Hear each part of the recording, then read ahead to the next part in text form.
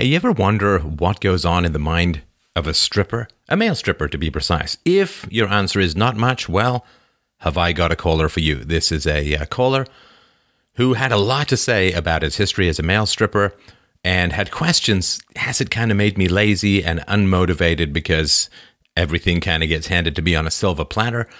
It really is a fascinating look into the world and sexual possibilities of male stripping, and we did talk quite a bit about motivation and how to get the next phase of your life going when you're stuck in a kind of Groundhog Day whirlpool of sexual comfort zone. So a very, very interesting call, and I certainly appreciate that caller. And then we had a caller. She's been on the show before. She's in university, and she's having some challenges with her professors when it comes to what she considers some of the heavily status indoctrination that goes on in higher education. And we broke down some of their arguments and talked about some of the ways to handle that, because that is quite a challenge. It was a challenge for me, and I think it's even worse now in the 22 plus years since I was last in grad school. So some great calls. freedomainradio.com/donate to help us out. FDRURL.com/Amazon. If you're doing any shopping, FDRpodcast.com. Please share the site, share the knowledge, share the wisdom, and share your time, resources, and cash if you have any lying around that you'd like to help us out with. freedomainradio.com/donate. Thanks again so much. All right. Well, up first today is Usman. He wrote in and said, "For 10 years now, I've been living comfortably, getting by, working as a male stripper. I know I'm talented and capable of more. However, I only do the bare minimum, which is all I need to pay my bills and get laid. I am burning inside to do more. My ideas are endless, but I always quit and revert back to this lifestyle every time I try something new and ambitious. Why am I so damn lazy?" That's from Usman. Welcome to the show. Oh, hey, Usman. How you doing? Hey, Steph. How you doing? Well, thanks. I feel that this should be a webcam session. And, of course, I every morning wake up and say, why don't I just make my living as a male stripper? I mean, women like famous guys, and they like muffins, I should be said. So I understand that temptation if you're very, very deeply. Well, if you're looking for your big break, I can help you out. Thank you. How did you get into the field? Well, actually, that started, I was in my early 20s, and I actually grew up an obese kid. And so for me, getting healthy and getting fit was a big, big deal for me. And then I was in my early 20s, and one of my first nightlife jobs was being a bouncer at a strip club where girls were dancing. So I was this, big guy, and I was working with all these women, and I kind of got very comfortable with the nightlife. And a friend of mine was a bartender or a waiter at a male review. And at the time, I didn't really know anything about male reviews. He kept asking me to come join, and I never joined him for the male review. Me and him did go out for a Wait, sorry, he wanted you to come and join him looking at the male dancers? Well, he was a waiter for the show. So he was a waiter, and there was male dancers. And for these in these male reviews, it's an all-woman audience. It's a bachelor party thing. So being a waiter at a male strip joint must be like being the bassist in a hot band. You really are picking up the leftovers. But all right, keep going. Hey, I mean, he was coming home with good money, and it's really, you're a celebrity for those 90 minutes that show is happening. I mean, it's just the weirdest world that you enter. It's a bizarre world. So he's there. He's having a good time. He's making money. He keeps trying to convince me to do it. I don't want to do it. And then we go out one night and we go to a club in New York City where they have like an amateur striptease contest at a very big nightclub. Now I'm in my early 20s. I'm still a little bit of a wallflower coming out of this whole fat boy, mentality. And so he convinces me to do the contest, and I do it. And so men and women, they both get up on stage and they both strip, and audience applause decides the winner. So me and a girl actually ended up tying, and I went home with just under $500 cash.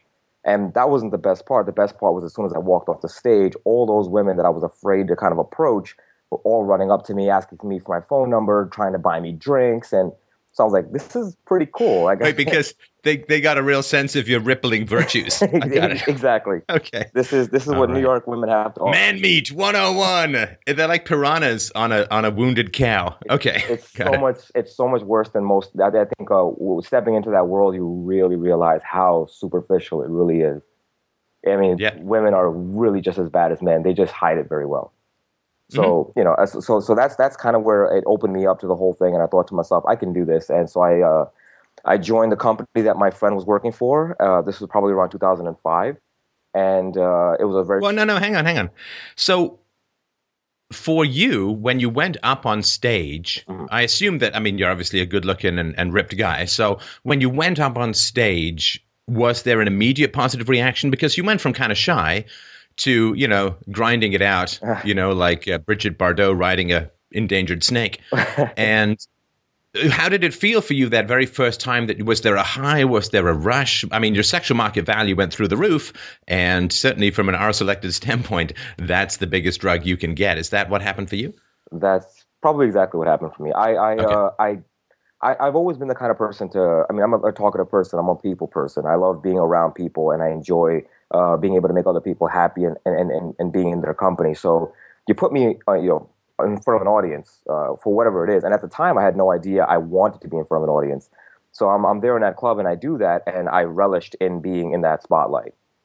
I enjoyed it very much. Oh, yeah. No, I mean, if you're in front of an audience and you love being in front of an audience, let's say you do an hour speech a day, the problem is never the hour speech. It's the other 23 hours where you're not getting the audience contact high. Yeah. That is troublesome and difficult and feels kind of empty. Yeah, definitely. I can totally agree with that. Eventually, it evolved into, and that's just the beginning part, but eventually it evolved into becoming a master of ceremonies for the biggest show here in New York, traveling, going to different countries and different cities to perform. And so it all kind of went all over the place, actually. So it went from that one little thing into a 10-year on and off career. Right. So you went to other countries, which is probably why people like Donald Trump are talking about bad trade deals in abs and buns of steel. The abs and buns of steel trade deficiency that the U.S. has is considerable. And you, my friend, are contributing to it. No, I think I'm helping, actually. I think we're getting a lot more hot chicks coming into this country than anything else. I don't know how many has Joe Six-Pack. Actually, you know what? That's wrong. There's a lot of foreign guys that show up for these shows, and they don't speak any English, but they just point at their abs, and women throw money, and it's that simple. Right. So you basically quit whatever you were doing before, and you went into this professionally, right? Right.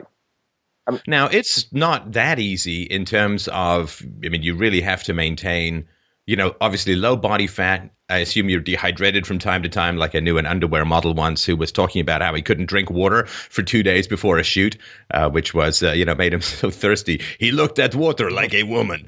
And so it's, there's gym time. It's not just the time doing the show, right? There's other stuff as well associated with it. Yeah, there's a definite investment. I mean, most of the guys that I know, they go into the gym every single day. They're all on top of their diets.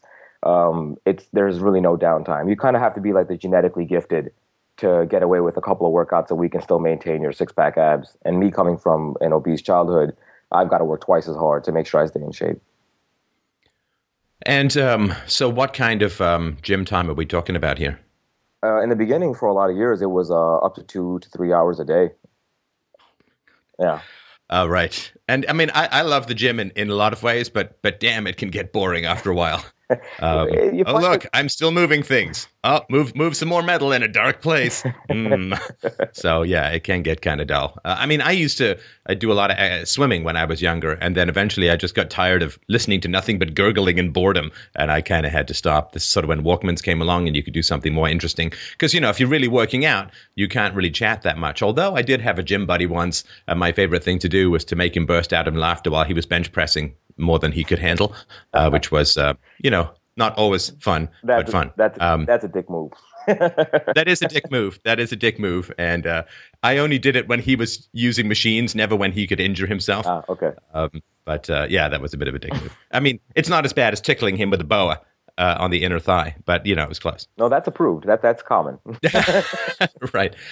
So is it straight guys that you're working with? I assume that there's some gay guys working in there as well. The majority are, I want to say, virtually everybody says that they're straight. But then at the same time, you're going to have a handful of guys that do the gay scene as well. And the gay scene pays a lot more, way, way more. A guy can make easily over $1,000 to $2,000 a night working in a gay club. And a male review is a 90-minute show, and if you're a killer, you might make like $500. So, I mean, Nice. not $500 in 90 minutes is great. But I mean, that's not a bad deal, I would say, by any stretch. You could show up for one show a week and you're good for the rest of the week, provided you're not trying to be a millionaire. And then there's private parties that you can do. And for every private party you get booked for, it's $100 just for the booking, and that's not including tips. So you can easily walk out of there with $200-300 if you wanted, if the girls were tipping well, and they usually do. So it's not a bad deal. A couple of parties a week, maybe 1 or 2 shows, and that's all you need.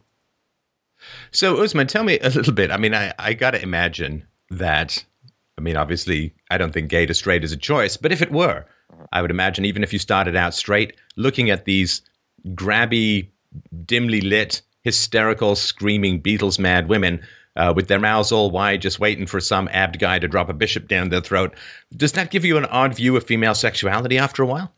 Yeah, definitely.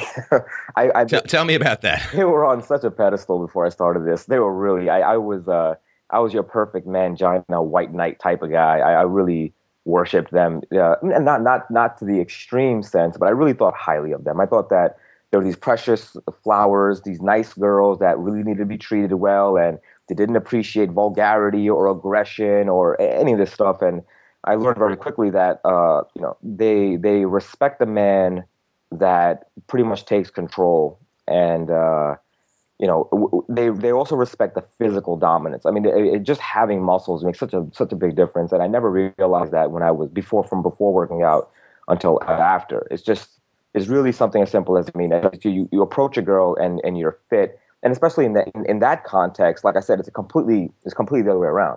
I mean, you go to a nightclub, you go to a bar, you go anywhere in the world, and you're either buying the girl drinks, trying to sweet talk her, and basically paying her for her time.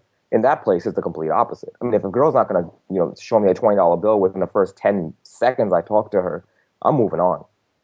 I don't have the time. Yeah, I mean, certainly if you're there in a supplicating position, then you are indicating that you have lower sexual market value than the woman, and women in general do not respond to men who have lower sexual market value than they do because of hypergamy and the desire to trade up. Yeah, definitely. And what's also crazy about being in that work environment is you'll find women that's Saturday night, and some chicks getting married Sunday, and it's Saturday night, she's getting married Sunday, and she's asking you if you can go to her hotel room. You have women. I'm sorry, say that again. She wants basically you to bang her the Saturday night before her wedding.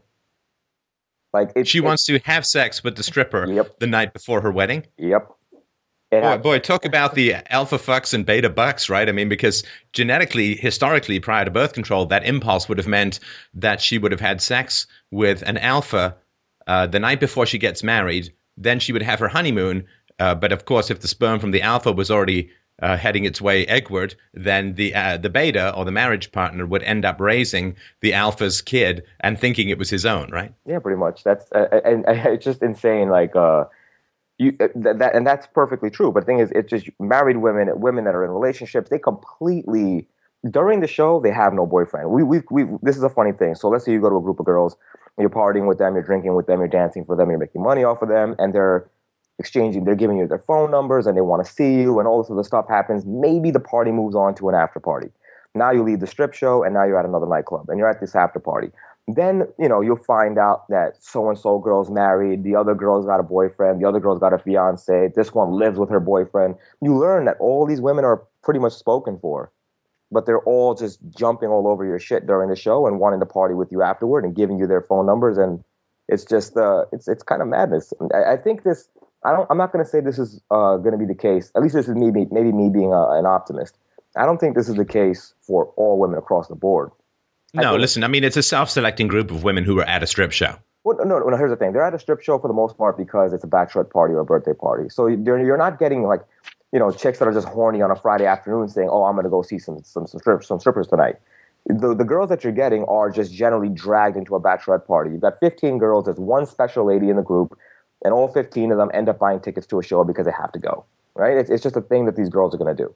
And so you're getting some normal women there. You're not getting just these, cock-thirsty sluts. You're not getting, they turn into that, but I think it's the environment that turns them into that. I think it's a New York City function. I think it's a big city function. So in other words, you have this big city where I feel like women outnumber men. And at least quality men are really not anywhere to be found. I mean, they're making a lot of money. The guys that are quality men, they have their pick of the litter. I think over time, what ended up happening was the longer that I was in this business and the more I look around, the more I realize that being an alpha, if you were getting, let's say, I don't know, spitball numbers, if you were banging, let's say, 20 chicks a year, you're banging double now. And I think if you're a beta, if you were banging 20 chicks a year, 10 years ago, you're probably banging 5 now. I think women are just flooding to the alphas and completely disregarding the betas altogether. Well, there's certainly truth in that, right? I mean, there's the 80-20 rule that 20% of the guys get 80% of the women. And in studies where men have been asked to rate women's looks, they're about fair. They rate about half the women above average and about half the women below average. But women, when they rate men's looks, they rate 80% of the men as below average. And that's, of course, because women are hypergamous. They want the most attractive or the highest status male. And certainly as the guy up there, drenched in oil and gyrating and all of that, you'd be the highest status male around in that particular environment. And so, yeah, no, and this is why marriage has collapsed for the lower and middle classes in America, and marriage is remaining relatively stable for the upper classes. Women all want to get higher status men. And of course, now that women are getting more educated and the majority of students in school are women and so on, and women with college degrees almost never want to date a guy without a college degree, certainly not settle down. So, no question that the alphas are cornering the market at the moment. And this is another reason why it's tough to change society is the alphas have all the power and the alphas are getting all the women. So why would they want to change anything? Exactly. Of course, the betas are getting shut out, and that ends up with a catastrophic demographic winter with no reproduction and all that. But yeah, it's brutal for the betas these days. And you just said it, right? Why would the alphas want to change anything? And there we are with my problem here. I have no real incentive to change anything. All right, sorry. I want to get to that in a second. Yeah. I just want to pause for a second on something that Sure. you said. Sure. But let me ask you a little bit earlier. You were talking about, the difficulties of working out and so on. Mm. Do you know if a lot of strippers are using, human growth hormone or steroids? I mean, are they using things to help out? That's common. I mean, yeah. I've prided myself on being a lifetime natural, which makes it 10 times harder. And I cycle my dancing seasons on and off because I can't be this ripped guy all year round. So I'll, following Thanksgiving up until about, I want to say springtime, I just won't dance at all. And I'll focus a little bit more on this is when I get my creative burst, right? When I want to do other things. The season dies down as well. It's not as busy. You're not getting as many parties. The shows don't attract as many women. And, that's when I'll let my body fat percentage come higher, focus a little bit more on strength and power, and then shred down for the summer and try to hold on to that low body fat percentage as long as I can during the summer months, maybe into the fall, and let my body relax again. Because your body can take a beating being that lean very long. You have to be genetically gifted, again, to be able to maintain low body fat percentage and still have high testosterone levels and lower cortisol levels. Yeah, and it's tough on the joints and the tendons and all that. It's not just muscles. Well, that's it. That's if you're going to be dehydrated. So if you're going to maintain a lower body fat percentage and you're not dehydrated, you're taking in the right amount of minerals and everything else like that, and you're also drinking enough water, you're not, because the thing is this, subcutaneous water retention depends on how much sodium you're taking in and how much carbohydrate you have. So if you're going to reduce carbohydrates and you're going to reduce sodium, let's say pre-show, you'll drop like 5 pounds of water weight before show. And then you could even have maybe a little bit of carbohydrate to fill your muscles up a little bit extra before the show begins. So there are tricks that you can play to look leaner and tighter than usual. But for the most part, most guys don't really get into that kind of detail. I dabbled in a little bit of natural bodybuilding, and I'm a fitness trainer as well. So I can get into this kind of thing. But I mean, for most guys, they're either genetically gifted or they're just doing the basics in the gym, or they're just taking gear. And a lot of it's very common because it's a good investment. I mean, just spending $500 a month on your steroid cycle, you're like this giant, buffed up alpha god at the show, and no one can compare to you. Right. Now, I just want to read something very briefly because you pointed out something that was interesting. Mm-hmm. So I'll put forward the radical thesis that if men listen to what women say they want, both men and women end up less happy. This is very, very important. Hello, Europe migrant crisis. I'm still talking to you. When men listen to what women say they want, both men and women end up less happy. So we'll put a link to this below. A study called Egalitarianism, Housework, and Sexual Frequency in Marriage appeared in the American Sociological Review last year. And the assumption that people have is that when marriages become more equal, the sex in those marriages will improve, right? Because, women say, well, I just want you to do the dishes and I want you to do the laundry and I want you to do all of this kind of stuff. Uh-huh. And then if men listen, you would assume that women would be happier and the marriage life would improve and the sex life would improve. But it's not true. When men do certain kinds of chores around the house, couples had less sex. If men did all of what the researchers characterized as feminine chores, like folding laundry, cooking, or vacuuming, the kinds of things many women say they want their husbands to do, then the couples had sex 1.5 fewer times per month than those with husbands who did what were considered masculine chores, like taking out the trash or fixing the car. And it wasn't just the frequency of sex that went down when marriages became more, quote, equal. It was the quality of sex for the wives. So the more traditionally husbands and wives divided chores, in other words, the more that men did manly things and women did feminine things, the greater the wife's reported sexual satisfaction. Right. Now, that's something you can sort of sit for an entire afternoon and ponder because it has such sort of deep ramifications Well, I could boil on that. so many different things. Sorry, go ahead. No, I could boil that down into a sentence. I tell young guys that in basically one or two sentences. It's a woman will not respect or fuck her bitch. If you're going to be her bitch, she will not fuck you. I'm sure that was the original title on this New York Times article. They may have decided not to go with it at the end.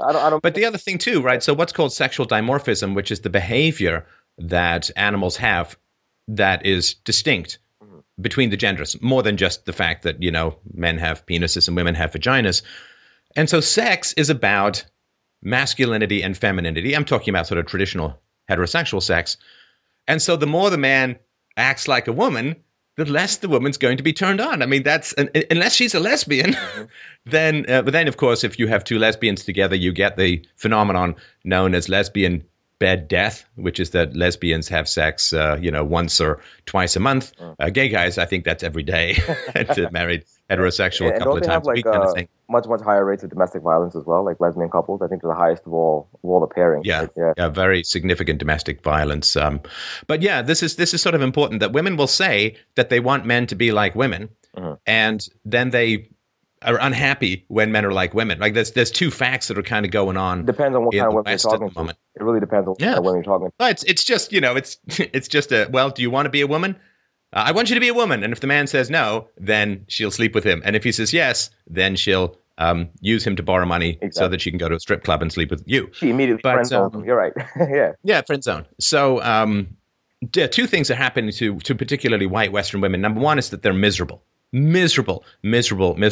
Now, feminism was supposed to bring equality, which was supposed to bring satisfaction and happiness. Number one, they're miserable. Number two, shockingly, the life expectancy for white Western women is declining at the moment. It's declining at the moment. So not only are they miserable, but they're stressed and sick and dying.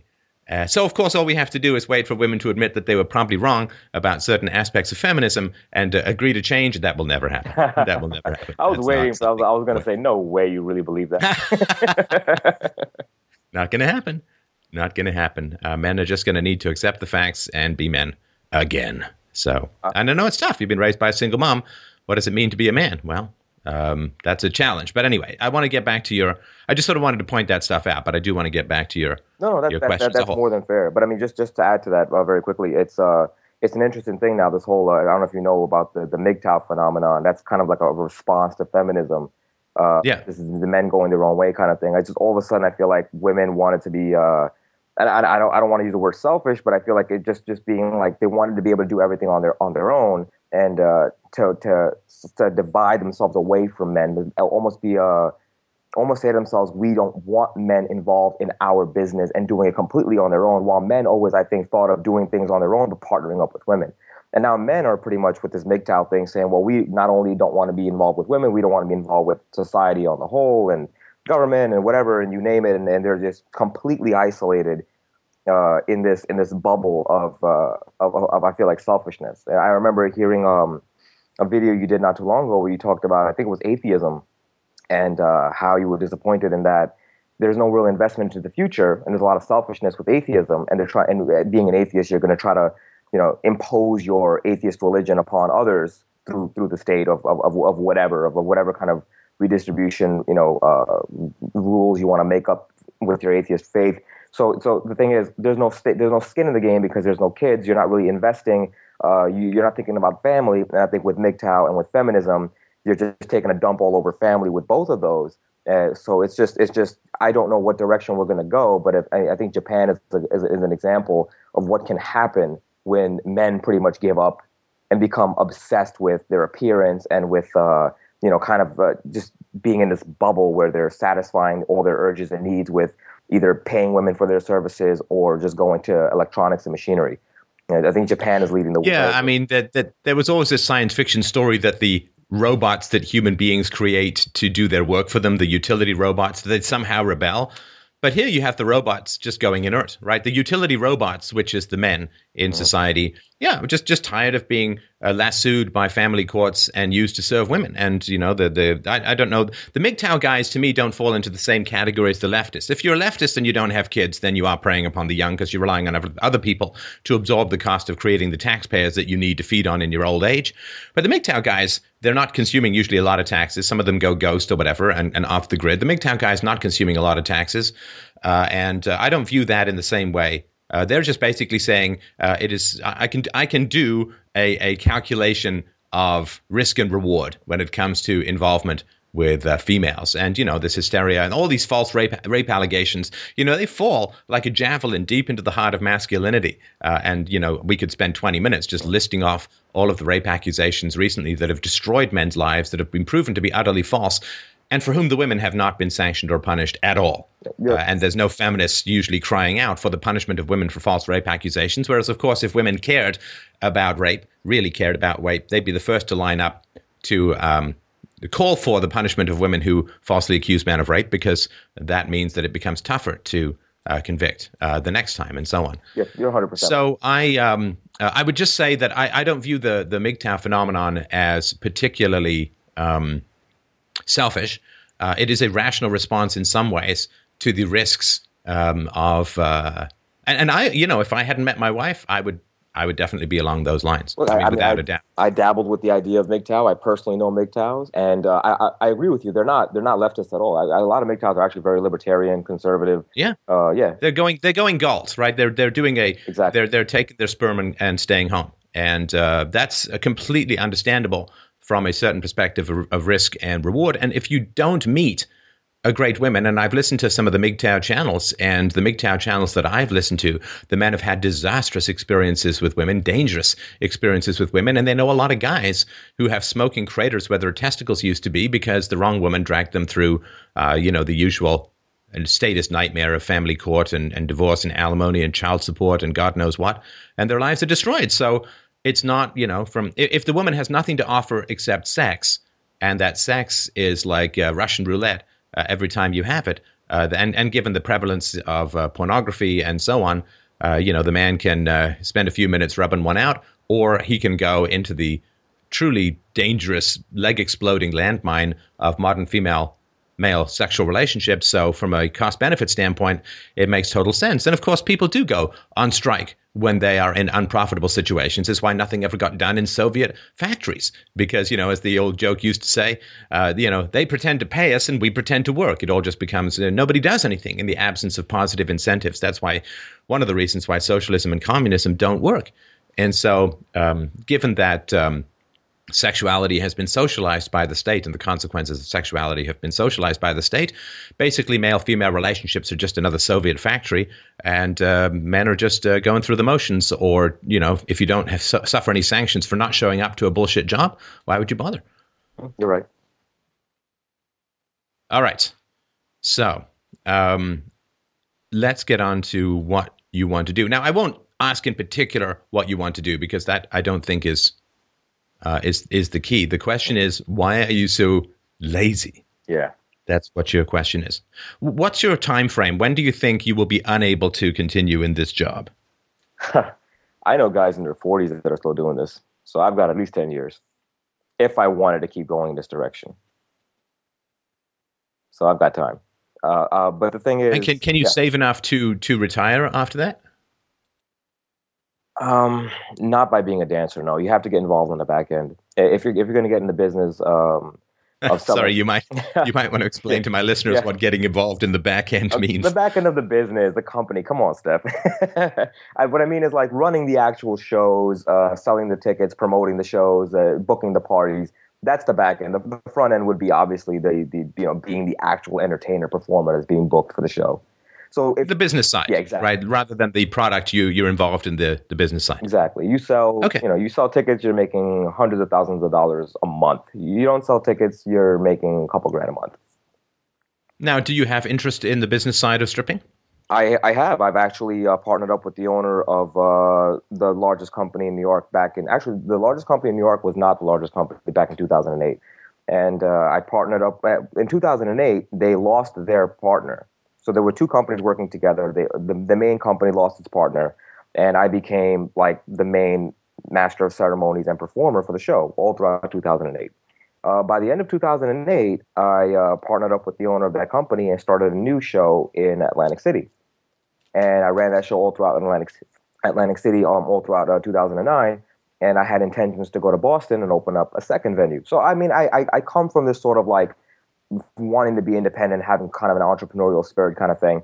And, me and the owner had a falling out. He was trying to screw me on some money issues. And so I just said, you know what, if we're going to do this now, I don't want to be 10 cities deep and you're trying to screw me over on money. So let's walk. So I walked away from him. And ever since then, I've been kind of bouncing around, just performing for shows, and kind of one idea will hit me, and I'll like let me try this, and I'll try it for a little while, and I guess once the rubber meets the road, I get kind of turned off, and I just go back to the performing business.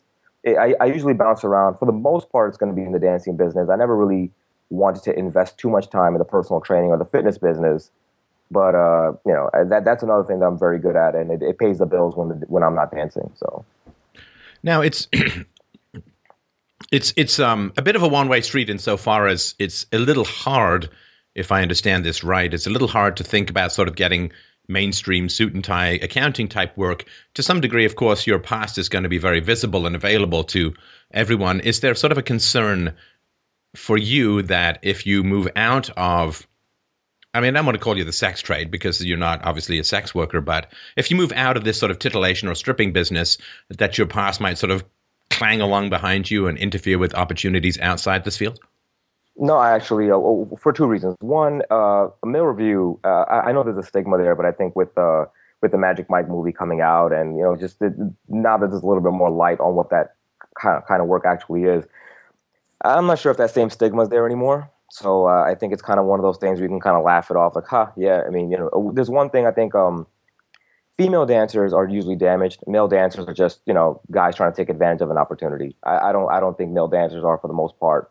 I mean, some of the most normal, down to earth professional guys you'll ever meet. I mean, not in the sense that you'll ever meet them, but if you were to go to the show and talk to these guys, you've got artists, you've got musicians. I've got a younger brother who. He dabbled in actually overseeing the operations of the show, and he talked about it on an interview for medical school and got in, and that was one of the key points that they appreciated. So it's one of those things where you don't know if it'll hurt you or not, but I mean, I'm not worried about that. The other point that I want to make is I don't like working for people long term, so I don't care about. I'm not the kind of guy that regrets what I've ever done. So. If I were to talk to somebody or try to apply for a job or try to work at a place where they were to hold that against me, regardless of all the other positives that I can bring to the table, I'd rather not work there. Right. I mean, Sylvester Stallone, Cameron Diaz, a bunch of Matt LeBlanc, and, the guy from Friends. There were, a whole bunch of people who got started in... Channing Tatum, Bruce Willis, all these, yeah. David Duchovny, believe it or not. I mean, I know he seems to be a bit of a sex addict as a whole, but there are a lot of actors, of course, who started out. I mean, even Schwarzenegger started out doing some, I guess some titillating and salacious stuff. Even Helen Mirren, who is like one of the queens of British acting, started out doing some pretty salacious stuff. And I don't think that it's a... as far as I understand it, there's a lady named Sasha Grey. Anyway, even Jackie Chan did some stuff that was pretty raunchy. If I'm being ostracized for it, I'll just use a lefty, what narrative and just say I'm being, I'm Slut shamed. there you go, and I'll just do one. Well, Marilyn Monroe, of course, started off doing topless shots and ended up dying on her own vomit or something. But anyway, so yeah, and I think that there is a perception, rightly or wrongly, there is a perception that if you are a female stripper, then you're damaged goods. But if you're a male stripper, you're a good time party guy who made some cool decisions and had a lot of fun, right? Pretty much. Right. Okay. So the question then is, first of all, help me understand. I mean, you work out hard to keep your physique, but what is it that you say is lazy about yourself? I don't think working out is the hard part. And the thing is, once you find something that you like to do and you're good at, you're going to do it. And even if you weren't being paid to do it, you'd still do it. So, I'll find the time. I'll always find the time to go to the gym. I'd rather not sleep and be able to find that hour or two. I mean, I'm much smarter and better with my time now. I can go into the gym in and out in 1 hour, and I can do the same thing that I used to do back in 3 hours. But I had to put in those many, many hours of investment years before to learn to become efficient to the point where I can just go in and out and do what I do now. But well, plus it's something that, because you've achieved a certain level of fitness, maintenance is a lot easier than getting there, right? Oh yeah, definitely. Like maintaining a weight loss, like I lost like 30 pounds a couple of years ago. Maintaining that is pretty easy. Losing it wasn't necessarily particularly easy, but I'm one of the 2 or 3% of people who loses weight and actually keeps it off.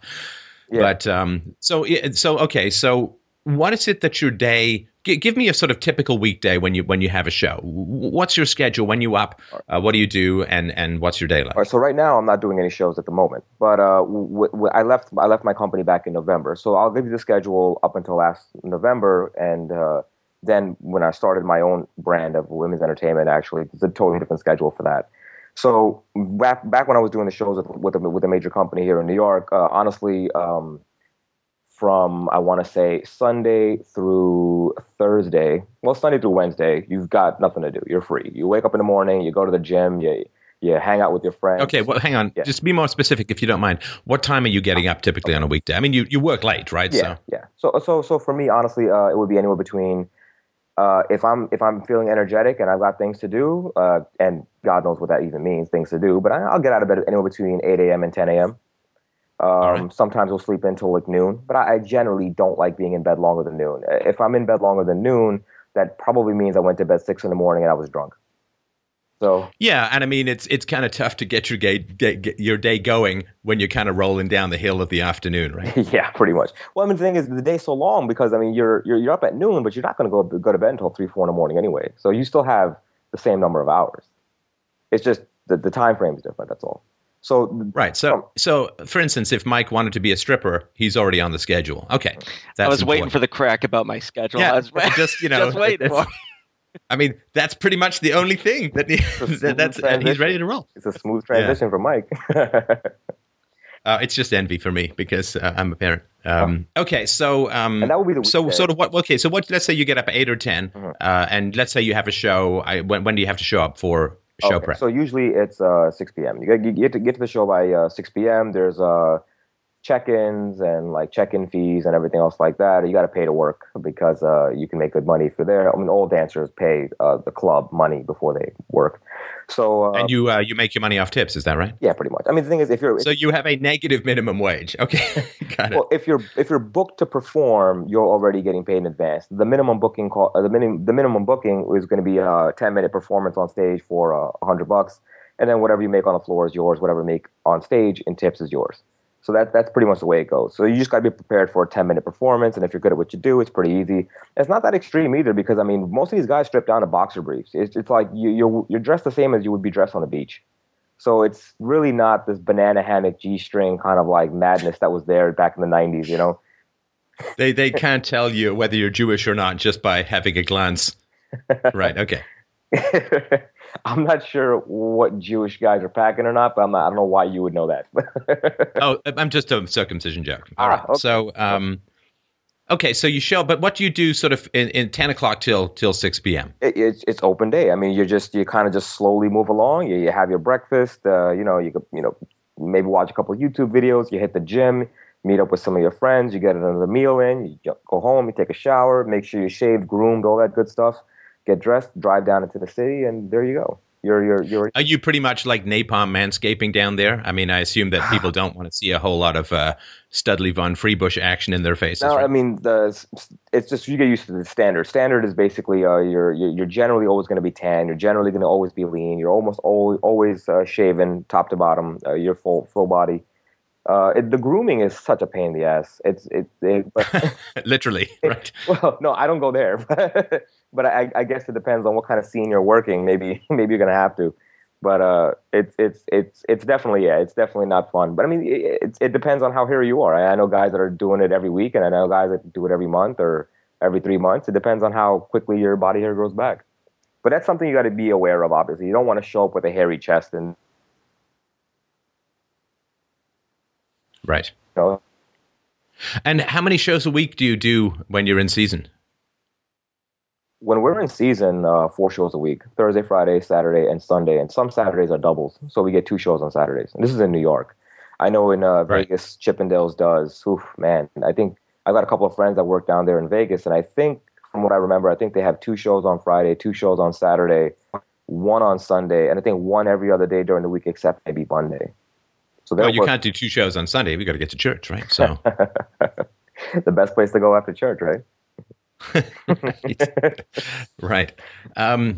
Okay. So when it comes to feeling lazy, did you feel that your sort of days are a semi-distracted blur of nothing achieving much because you're kind of waiting for the night and then you sort of happens again? Is that how it's happening for you? That's kind of a good way to put it. Yeah. Okay. All right. Do you think that you'll be, I mean, because, performing is energy. Mm-hmm. It takes energy. Like for me, if I've got a great show, this is, obviously it's a conversation, but it's a little bit of a performance as well. But, at the end of the show, I mean, it takes a while to come down and be able to get to sleep. So getting ready for the energy necessary for a performance and then coming down off that, because there's a lot of energy in the crowd. Definitely. Right. There's a lot of energy that comes out of the crowd, particularly if it's sexual energy. That is very heady. Obviously, right. It's part of it. It's like an addiction to go and get that high, as well as the money, of course. So getting ready for a show is not inconsequential. It's not just like, well, I've got a day and then it's just 10 minutes. It's like, no, it's a lot more than that in terms of getting ready. And of course, you want to put on a great show because you're tip dependent. So it really is. Very especially when you're after a ceremony. So I can appreciate what you do when you're speaking into a microphone all day long. When you're up there for 2 hours screaming into a mic, and I'm competing with that. For example, now let's say you have 400 or 500 women in a nightclub, and you've got maybe 30 men running around in the crowd, like just banging them for tips. And you're on stage with a microphone trying to control the audience and get them to follow the show on stage while there's men on the floor competing for their attention. So there's this madhouse of just me screaming into a microphone for 2 hours, and then it's all over, and all you want to do is sleep. Yeah. So sorry, and I forgot to mention that as well, which is the Master of Ceremonies thing is a big job. It's a big job. Mm-hmm. It's a big job. You've got so many things to process as you're talking about. You're managing, this wild, rampaging, hormone-fueled female sexual cattle rush, and so it's a lot of stuff to manage and to control, and you're kind of responsible for the quality of the whole evening. And if you mess up, some of the other dancers might not get as many tips. So you're out there representing, so to speak, right? So it's a big job. So my question is, do you think that you'll be able to focus on developing other opportunities for yourself, Usman, if you continue to work at nights and doing the Master of Ceremony stuff? Do you think you'll have the energy and focus to build sustainable other things if you're still doing this amount of work at night? Honestly, looking back at the last 10 years, I think not. If I have to be honest, I think, my week is mostly spent just working out and looking forward to the weekends. And then, like I said, making enough money on the weekends to, again, just push me forward. You make enough money. And the thing is this, I mean, most guys are wasting their money on women, right? So I show up for work and I got all the free women I want, right? And they're giving me money. So I'm making money and I'm not spending it on chicks. So but just step me through this if you can, right? Mm-hmm. So how many women are you sleeping with a year? Every year is a little bit different. I don't know. If this all right, this year, let's just count this year, right? January, February, March. This year, I say four. 4. Yeah, that's not Oh, bad, right? That's pretty good. Well, the thing is, I wasn't stripping. I stopped dancing. I stopped dancing. okay, but Remember, give me peak poon season. Well, what are we okay. talking here? All right, so I'll tell you. Like, I'm more conservative than most guys. All right, so for me, honestly, I want to say you're gonna meet at least Jesus, I don't know, one or two women a week. If you're looking for it, you're definitely gonna get at least one or two a week. I know guys that literally make it their mission to bang three or four girls a night, and they get it done. So so we're looking at guys that get youth. Okay, go yeah. on. Well, yeah, and these are the guys that are like 20, 21, 22, 23 years old. The 23 to 25-year-old guys, they're literally like, I mean, they'll take a girl, into the bathroom and get a blowjob, and then take another girl into the corner and maybe slip a dick inside of her. And like, they're just doing all this crazy shit all night long and getting paid for it. And the girls are not like, they're not a train wreck. These are like young, pretty girls, all in their early 20s. I mean, all bachelorette age range. So it's just, man, it's just yeah. If you're looking for it and if you're working for it, you'll absolutely get it. I don't want to exaggerate and make it sound like it's an extreme thing. I mean, there's dry spells for everyone, but I mean, for us, it's just not very long. It's a dry spell is a weekend where you didn't meet a girl. Well, for you, a dry spell is like the space between a raindrop. It's not exactly Arizona time out there, right? Okay. It's just I'm assuming that none of these women are named June Cleaver, but okay. So I assume is there a big problem with STDs in this community? If there is, no one talks about it. I mean, I'm knock on wood, I've never gotten anything. So, Right. but I honestly, I tell you what, I think it's overrated. And it's probably not a smart thing or a healthy thing to say for listeners, but I remember when I first got into the business, I was very conservative with sleeping with women. I didn't really want to do it very much because I was so hyper obsessed with getting an STD. I'm a health fanatic, right? So, and then I know these guys, and they're literally just fucking their asses off, and they're not even wearing condoms, and they're all fine. And there was a friend of mine who gave me the example of, look, it's the guy that jogs every day that you hear about dying from a heart attack. Now, while that's not statistically true, it's anecdotally true. So it's one of those things that just, these guys, they're just going nuts all over these girls, and nothing's happening to them. And meanwhile, you'll have like a friend who doesn't work in this business, who just maybe met a girl at a bar or maybe met a girl in school, and he sleeps with her and he gets an STD. So it's just, I don't know. I feel like the overly playing it safe stuff is a little bit overrated. I think that given your choice of profession and your habits, I almost would be shocked if you didn't have that philosophy. So, okay, so you maybe a couple of girls a week. Now, how does that work? So you're dancing, and the girl, how does she meet you? After right? party. I mean, so the after party. So we say all the strippers are going to Club X or whatever, KOX, right? They're all going to Club X. Right. And then the girls sort of, right, they come after. And then you're sort of dancing and chatting with these girls. And then what happens?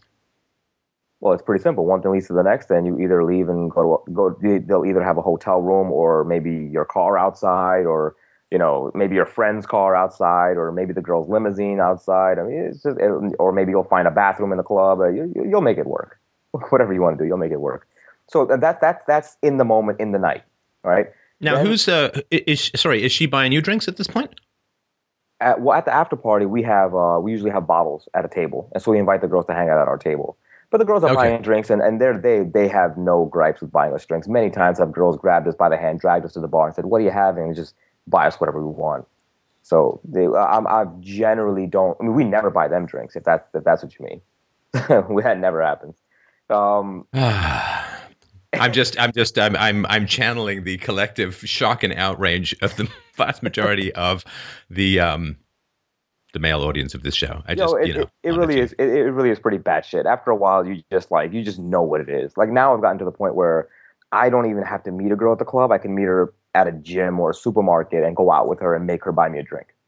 You just know how to position yourself. You just know you're more valuable, and she will shell out for you.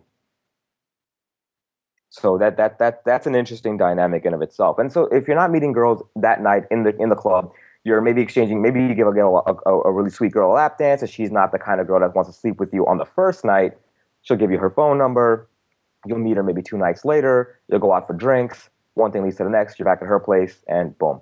So that's the more common way of it going down. It either happens the night or...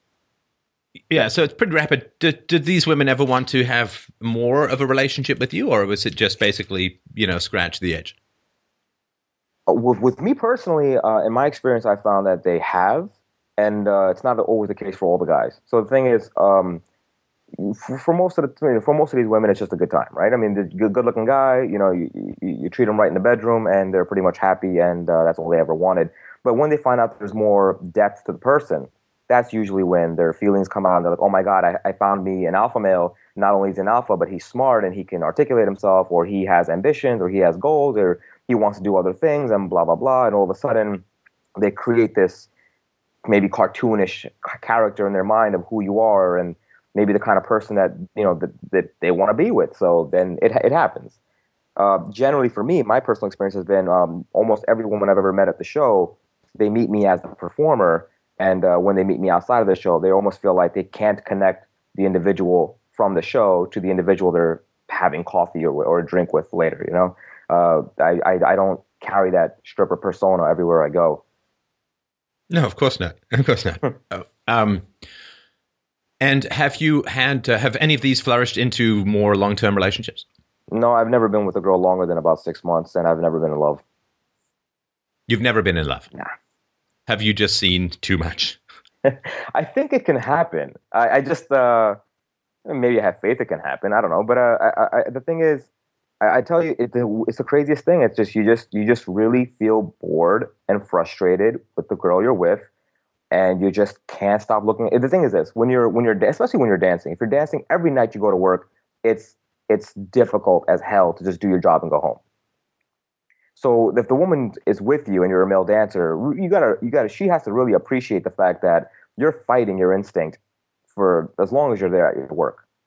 And you're being faithful and loyal to a girl is very difficult. This is why I don't have long-term relationships. I'm an honest guy.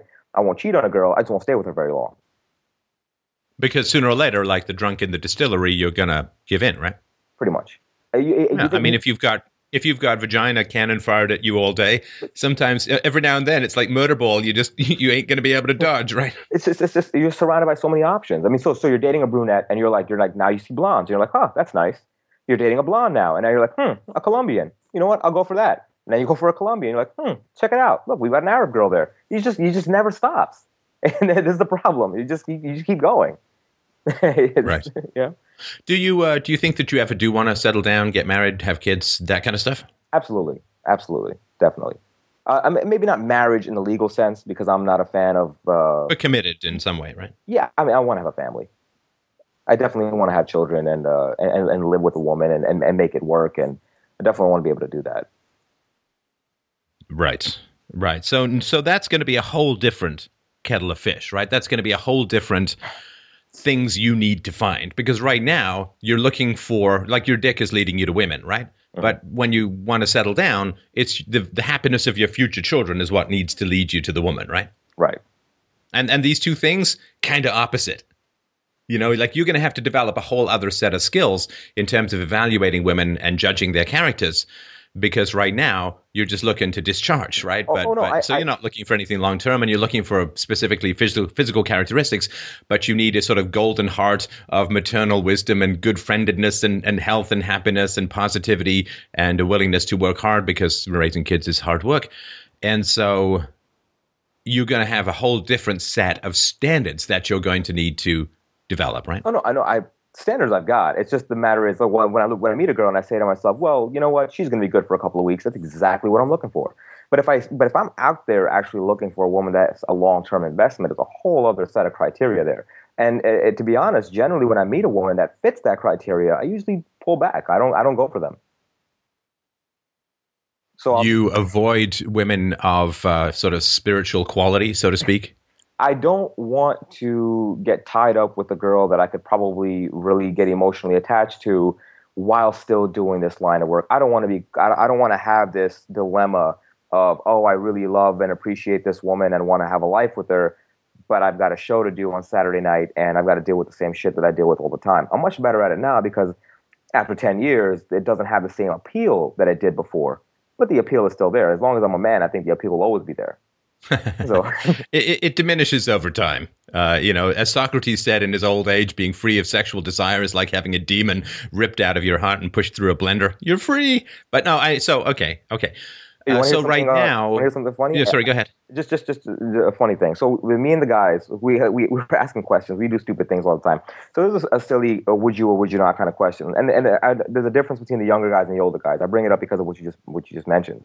So I asked the younger guys, all the guys that are in their early 20s and maybe into their early 30s, would you rather have a micro penis for the rest of your life and have an additional 20 years on your life, or would you rather maintain your penis size and lose 10 years on your life? Everyone in their early 20s wanted to lose 10 years on their life. They did not want to have a micro penis. Everyone in their 30s could not figure out exactly what to do. It was either or. Everyone 40 and older, they all wanted a micro penis. So everyone don't Japanese guys live longer? But anyway, that's up for another time. So obviously sexual hunger diminishes to some degree over time, which is, when you're young, you think it's a disaster, but it's really not. Look, I can concentrate. So as far as, being lazy or doing this or that, I mean, if you're still involved in the business, in the stripping business, do you feel that might be an impediment to a very high quality, maternally inclined, great woman to get married to a guy involved in the stripping business? That sounds like a leading question. I'm not sure. So I'm just curious what you think. Okay, two ways to approach that. One, if you're a dancer, the woman will absolutely hesitate, to say the least, to be with a guy long term. But if you're on the back end, if you're in the business of selling tickets and organizing events and marketing and advertising a show, you're never taking off your shirt in front of the audience, obviously. So I would imagine a woman being all for that. So if you're on the back end running the business, you can get married and there will be no problems. But if you're on the front end performing for the show, you're going to run into a wall. Well, I'm not saying that I know, but I could imagine that it's not like there's no problem. I mean, there's a difference between being a lawyer and running a strip club in terms of how a woman might perceive you.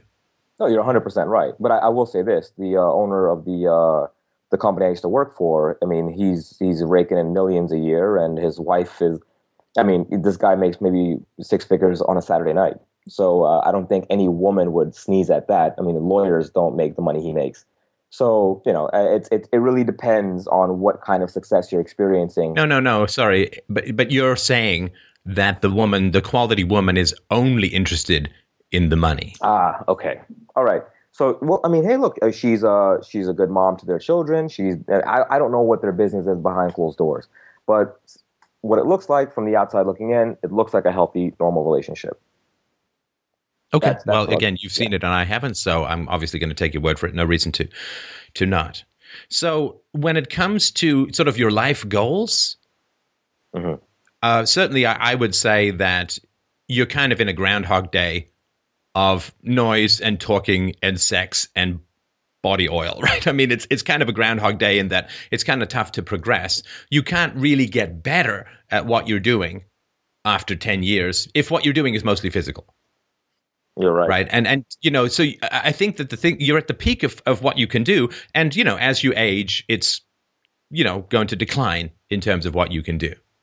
I mean, I can sort of keep getting better at what I do because it's sort of open-ended and intellectual. But what you're doing is sort of crowd management plus physicality. You're kind of at the peak, which is kind of like this. I mean, is there anything that you would like to improve in what it is that you're doing? Well, the reason why I wanted to start my own brand was because I feel like it's run very poorly.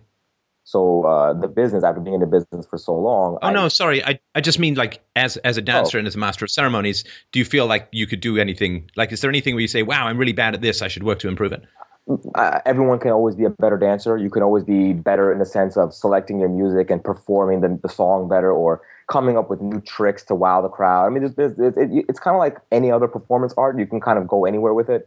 But I mean, is it going to really bring you more money? I don't know. I think well, it's incremental, right? And obviously, if you chose more Enya as your musical backdrop, no, I'm just kidding. You don't know what that is. But anyway, so you're kind of, there's not anywhere for you to go really in terms of substantial improvements after you've been doing this for 10 years and you're very successful. So that's why it's kind of like a Groundhog Day.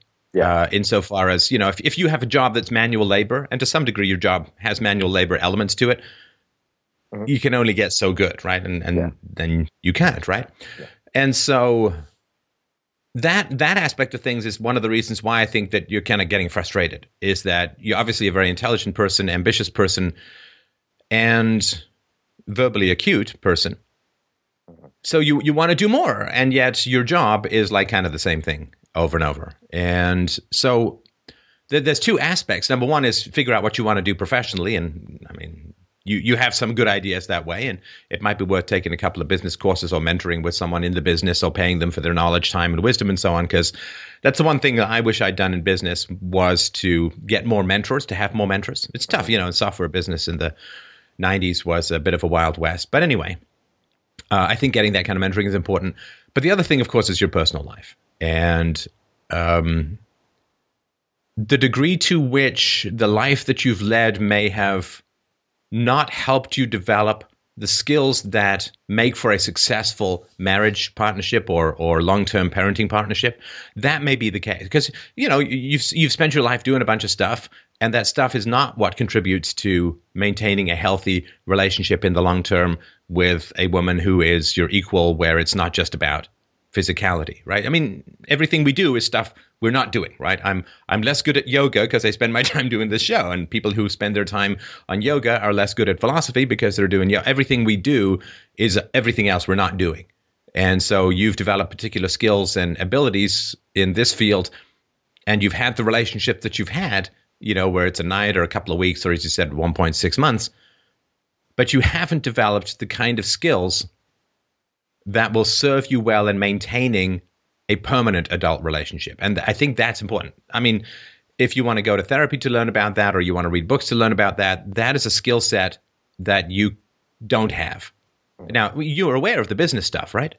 Right. So you know that you've spent your time in the front rather than the back end of the business. And so you're going to need to learn stuff. I have enough time in the back end to know. But here's the thing. I think aside from the people that are actually in the business right now, that are actually doing the things that I think that I can do, I honestly don't believe there's another person that's more qualified than myself to do this, because I've done front end and back end. I've worked on full circle. I've organized my own shows. I've pretty much done everything that a person can do in this business except step on the gas and push it to its ultimate limit. And so in other words, I've dabbled in running the actual business, but I've never committed to making it my full-time thing. So well, and you have particular skills in that the business is run by the customers, and there are a few people, I imagine, in the business with more customer experience than you, not only as a dancer, but as a master of ceremonies. You know what works, and you know what the crowd responds to. That's been your job for years. So you have that front-end experience of what actually drives the business, which is customer satisfaction. So you're uniquely primed to do that, and you can do that, I would assume, with relatively little transition. But when it comes to long-term marriage, you have a skill set deficiency, right? Just because you've pursued short-term relationships for a long time, so you don't have the same skill set for long-term relationships. And that's where I would focus if I were you. That's where I would focus on building up those skill sets, so that I didn't try, if I find the woman of my dreams and I'm ready to transition to non-dancing and so on, then you don't want to then start to learn how to get really good at long-term negotiations with an equal based on shared values with the purpose of having a family and so on. I don't think you want to learn that then, because you're smart enough to know when you're going to need to know something in the future. And I would start learning it now if you're interested in doing that transition in the next year or two. Do you think there's a relationship between you said lacking the skill set in commitments with women, and that also being maybe lacking the skill with commitments in other endeavors, maybe like I said, like maybe an entrepreneurial project that I may set out for myself and then not follow through because you have a conveyor belt of goodies heading towards you, right? Yeah. I mean, how good a hunter are you going to be if you wake up to an overfull buffet every day? Right? I mean, you're mean and lean in the abs, but as far as ambition goes, it's been blunted by, you know, this endless rain of poontang and money and little effort and so on, right? So for sure, I mean, and that's been very enjoyable, I would assume. We all, you know, you kind of have the life that a lot of men would envy and dream of. And, you know, it's great that you're sharing the upsides and it's great that you're sharing the downsides. But a lot of men have to work very hard for 1% of what gets handed to you every day.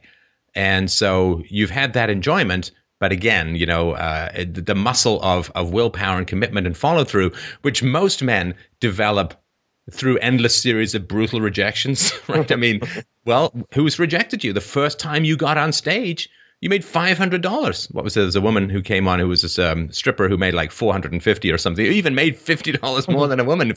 So the first time you didn't sit there and say, well, I really want to be a stripper. And you know, like an actor who wants to make it big, you spend, you know, 5 years knocking on doors and doing auditions before you finally get your break or whatever. I mean, stuff was, now you worked hard, as you say, you were an obese kid, so you worked hard and all that. But as an adult, you've had this conveyor belt of goodies come towards you. So it's not too surprising to me that you'd lack a certain musculature when it came to pursuing goals in a really hyper-consistent way. That's more than fair. I agree with that. And it's not a criticism. No. In no way, shape, or form is that a criticism. It's just sort of my observation. Exactly. You took the words right out of my mouth. It's a very fair observation. And I can admit to that. I definitely, whenever I see a task that requires commitment, I see it as daunting and almost not worthy of my time. I'm sorry, what was not worthy of your time? If I set out a long-term task for myself. And you know what? Not worthy of my time is a wrong description. I want to say not worth the cost. In other words, the benefit that I might see for a assumed project that might take a year, 2 years, 3 years, whether it be a relationship with a woman or maybe a business endeavor that I may have in my mind. I look at it and I might get started with it. And once I start realizing the costs of committing to something like that, I withdraw. I'm like, you know what? You know, why I don't put myself through the required, I guess you could say the friction required to get to where I want to get to. Once the rubber meets the road, I'm just kind of like, you know what? It's easier to, and I just find myself falling back into the lifestyle. Sure. I mean, you don't build a house if you inherit a mansion, right? I mean, You build a house because you need to play. It's raining, and you get bare hands. You got to saw down logs, and right. So, I mean, that's natural. How many people these days decide to go and clear out a couple of acres of wilderness with their bare hands in order to, you go and some developer did it already for you, and so on. So that I completely understand that because you have 90% pleasure in the here and now, which then goes down to like 20% pleasure in the here and now, or maybe even negative for possibly 100% pleasure in a couple of years. Yeah. It's hard to make a rational case for that, right? No, you're right. It sounds like, and you can correct me if I'm wrong, but it sounds like a first step to getting better would be to just pull myself away from the dancing business, not permanently, but just long enough or away from the spotlight, just to be able to exercise those muscles more. And work towards, in other words, make it part of the goal where I have a long-term goal that I'm working on. And as I build and get towards that goal, additional to that goal will be my re-entry into the business, sort of as a treat to myself for getting where I got or where I wanted to get to. That would be something that I can think of off the top of my head. Does that make any sense, or am I just spewing? Yeah, no, I think that does make sense. How are you with saving? Not very good. Well, actually, I'm good when I want to be, and I'm terrible when I'm not paying attention. Well, that's the discipline thing too, right? Yeah. Ooh, something shiny. I must buy it. Right? I mean, so I can resist everything except temptation, as Oscar Wilde said. So saving is a key part, right? Yeah. Because if you're doing what you're doing and burning through the money that you're making, then you're really not left with much. Right. When the smoke clears from your, 10, 15 or whatever it is, your career. So certainly the discipline to save is really important because whatever you want to do next is the more savings you have, the better. Saving is choice. That's all it fundamentally is. Saving is free will. If you've got no savings, you basically have very few choices in life. When things start to change. But if you have savings, then you have choices. Just think of if you're, some guy going for a job if you have no savings and you've got bills due, you're in no position to negotiate, and you have to just kind of take whatever you can get. But if you're sitting on, I don't know, $500,000 or whatever, then you can be a lot more picky and choosy. I've always been able to keep myself above water, though. I've never really dipped too low into debt or anything like that. But you should by the early 30s. Yeah. You've been working for 10 years at a fairly lucrative profession. You should have some savings, and that I would make that as a particular goal, straight up. Mm-hmm. You know, if you accumulate $10 billion, say, of screw you money, you can run for president, and you don't care what people say about you. So, yeah, saving is the real key thing. And maybe this is just my Protestant upbringing or whatever, but debt has always given me hives. And I steadfastly guard the choices that I have by making sure that I spend as little as humanly possible. You know, like oh no, there's a light on upstairs. You know, it's crazy. I mean, a little too far sometimes. I will vouch for this. Oh, yeah. Mike, how much fun is it to listen to me complain about somebody who left a phone charging in overnight? I get on stuff for his got to turn the light off thing quite a bit. I'm literally thinking of getting motion sensors and installing them where the light switches are. So when people leave the room, it turns off on its own, because that way I won't worry that someone somewhere. Like, there are people, you should drive through neighborhoods. There are people who leave lights on over their front door all night long. I can't even tell you what that does to me.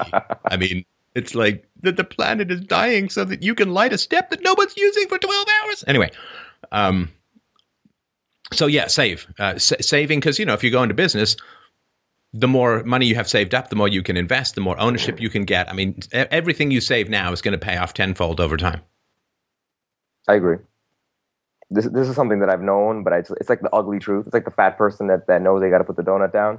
It's like, shit, yeah, I gotta save some money. Yeah, you're a smart guy. You know that you got to be saving, and now, because you've deferred saving for a long time, you got to save extra, right? Yeah. So getting you to talk about saving might be like getting, I don't know, Bernie Sanders to talk about the national debt. I went to his position page today to prepare for this show. Lots of positions, no mention of the national debt. The only mention of the word debt is, we want to eliminate college debt for students. Like, no. Can you guys ever talk about? No. You would lose your mind. Of everybody that I know in this business, especially older, oh my God, anyone under 28 years old, they're so brainwashed by Bernie. It's really bad. My Facebook feed is covered in just Bernie worship.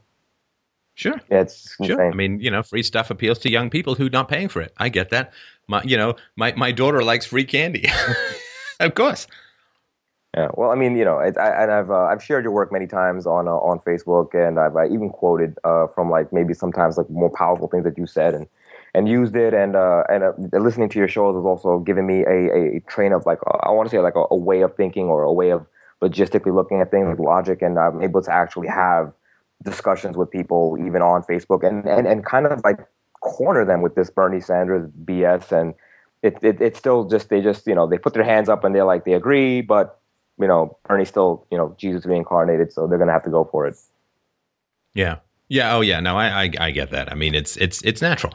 And of course, they're in government schools, so they don't understand that, you know, here's how Bernie's going to pay for things. Really? I was an econ major, actually, and I left during my third year because I couldn't stand paying for learning bullshit anymore. I mean, they really, I'm serious. Because I came from, when I first left school, I was doing physical education, and I was like, I don't want to work in public schools. They suck. And so I focused on dancing. And then I said, you know what? I need a backup plan. I'll go back to school. I go back for economics, and just about to wrap up college. And I'm like, this is bullshit. I can't sit through this. Now, at the time before going back for econ, I really got into, Rothbard and Austrian economics, and I loved the subject. And I thought to myself, this is great. I can go to this college, and it's a reputable school here in New York, and, you know, finance is an easy transition. And I go there, and I'm doing economics, and I'm just like, oh my God, this is terrible. I find myself getting into, like, these battles with professors and other students. And I'm like the old guy in class, basically, in my late 20s, and I'm surrounded by a bunch of these kids, and it was just bad. So I gave up on that, and so, you know, I still hear it from my parents till this day. They're like, you should have finished college. And I'm thinking, I did myself a favor. You know, you're not going to get it. It's not what it used to be. It really isn't. No, it gets exhausting. I mean, that was certainly for me after a number of years in college. Like, I'm just tired. I was tired of fighting these people and paying them Yeah. to tell me things that I vehemently disagree with. It's just not a good. Especially when I could be a capitalist every Saturday night. Right, actually do the free market. Exactly. So I just have one last question, which is the next time I talk in New York, will you open for me? Absolutely, anytime. But you keep your clothes on, just, you'll be better at, if you've done that much better than anyone else. Steph, you broke my heart. All right. So listen, I really appreciate the call. Let us know how it's going. And, if there's anything that we can do to help as you go forward. If you meet the girl of your dreams and you're having trouble with negotiations, I hope you'll call in again. It was a real pleasure to chat with you. And I thank you. I always love it when people shatter my stereotypes, and the econ studying Rothbard quoting male stripper is a male dancer, is a glorious detonation of all prior stereotypes. And I really appreciate that, Usman. It was a great pleasure to chat. I appreciate it, Steph. And thanks for everything you do. I've been listening to your stuff for a very long time. And if I can get my shit together, you'll be the first guy that gets a check. Oh, I appreciate that. That's why I'm saying save. So yeah, thanks, Emil, and we'll talk again. Take care. Bye. Take care. All right. Up next is Jenna. Jenna wrote into the show and says, I am in the throes of a United States presidential election discussion with academics, and am confused by some of the positions being presented. Jenna, would you like to present a couple of those positions? Okay. Well, they are plentiful. We're having a disagreement that there is, in fact, a refugee crisis in Europe. Well, why don't we take these one at a time? I'm going to go out on a limb and guess that his position is that there's not really much of a refugee crisis in Europe. Well, yes, and that, in fact, the crisis is violence toward refugees. Yeah. And not, refugees inflicting violence on Germans. Right. Or, the fact that it's 12 or 1,300% increase in rape in Sweden since the refugees came along. He would assume that that's because Swedish women are assaulting refugees with their vaginas. Is that his general position? I don't think so. He basically has flooded me with information. I think that he is just trying to overwhelm me so that I'll go away. But he links me to all these websites, which I consider to be propaganda. And I don't really know how to respond to that because, he's an academic. So sourcing is probably more his thing than mine. If that makes sense. What is the information that he's provided to you that that gives you pause, right? Maybe there's information that I'm not aware of with regard to the refugee crisis that would change my particular perspective. What does he link that is there anything he links that you find interesting or compelling? Well, what I find most interesting is that when I clicked on this link, it took me to a site that acknowledges absolutely nothing that we all know is going on. I mean, we hear about it on this show and many others. It's like opposite land. Right. See, okay, this is what happened. One of the things that I had explained was that he had told me to check statistics on refugees and crime. Refugees are, in most instances, one of the least likely groups to commit crimes. And so I responded, Cologne, Frankfurt, Sweden, Vienna, Brussels, the proof's sort of in the pudding. And he says, this is selective. No one seems particularly concerned by mass shootings in the U.S. when they're performed by white Christians, even though they are numerically more significant. Blaming refugees for problems when they are statistically an unproblematic group is a way of distracting people from real problems. Oh, okay. So he's saying that there are shootings in America committed by white people, and that is sort of underreported? It seems like they're very much reported on, right? He states that they are numerically more significant. Well, sure, because there's more white people than immigrants. I mean, of course, right? I mean, if you just take the bit, like people say, well, whites are more on welfare than blacks. It's like, well, yeah, but blacks are 12 or 13% of the U.S. population. So, of course, there's going to be more whites on welfare than blacks, but it's proportional to the population that matters. Does he at all consider the possibility, or the fact, really, that immigrant crime is underreported in the European Union? No, in fact, he's linked me to a page that states that of 745,000 refugees admitted post 9/11, only 2 were charged with terrorist-related crimes, anyway. Well, yeah, of course. I mean, the terrorist-related crimes are relatively, I mean, they're very dramatic, obviously, but they're relatively small. But so when he says that the refugees are not problematic, does he just mean that they commit less violent crime than native population?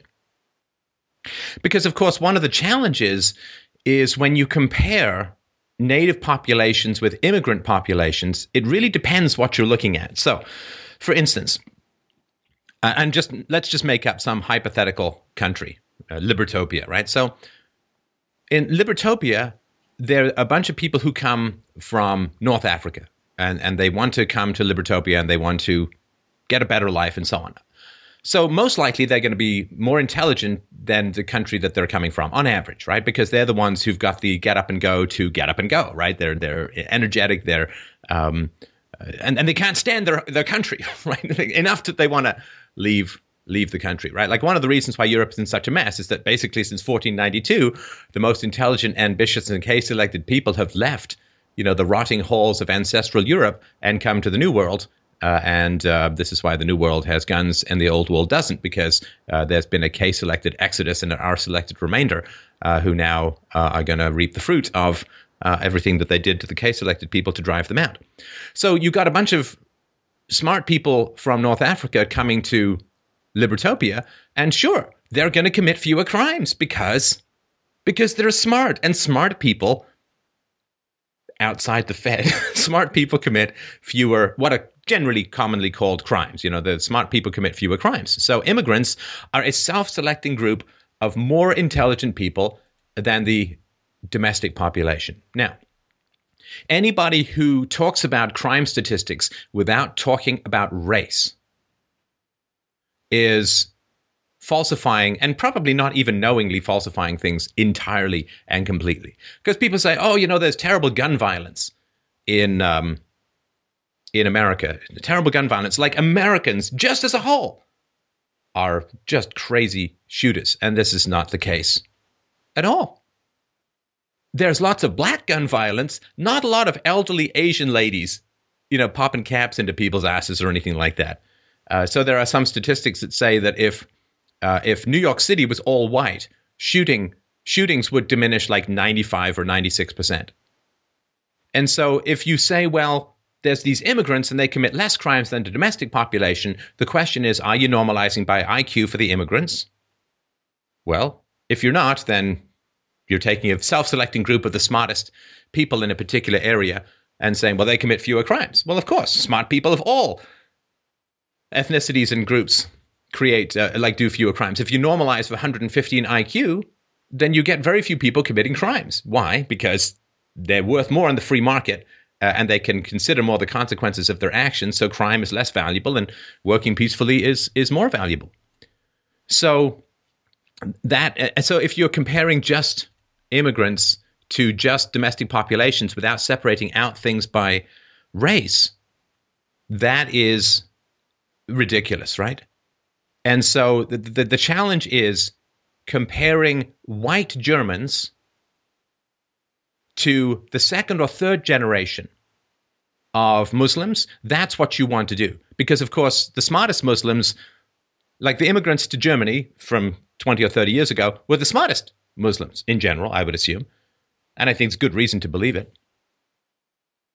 And what happens is there is the regression to the mean, right? So the guys who come over, the tall Chinese guys who come over recruited by basketball teams, their kids aren't as tall because there's a regression to the mean, right? So whenever you have an outlier, there's a regression to the mean.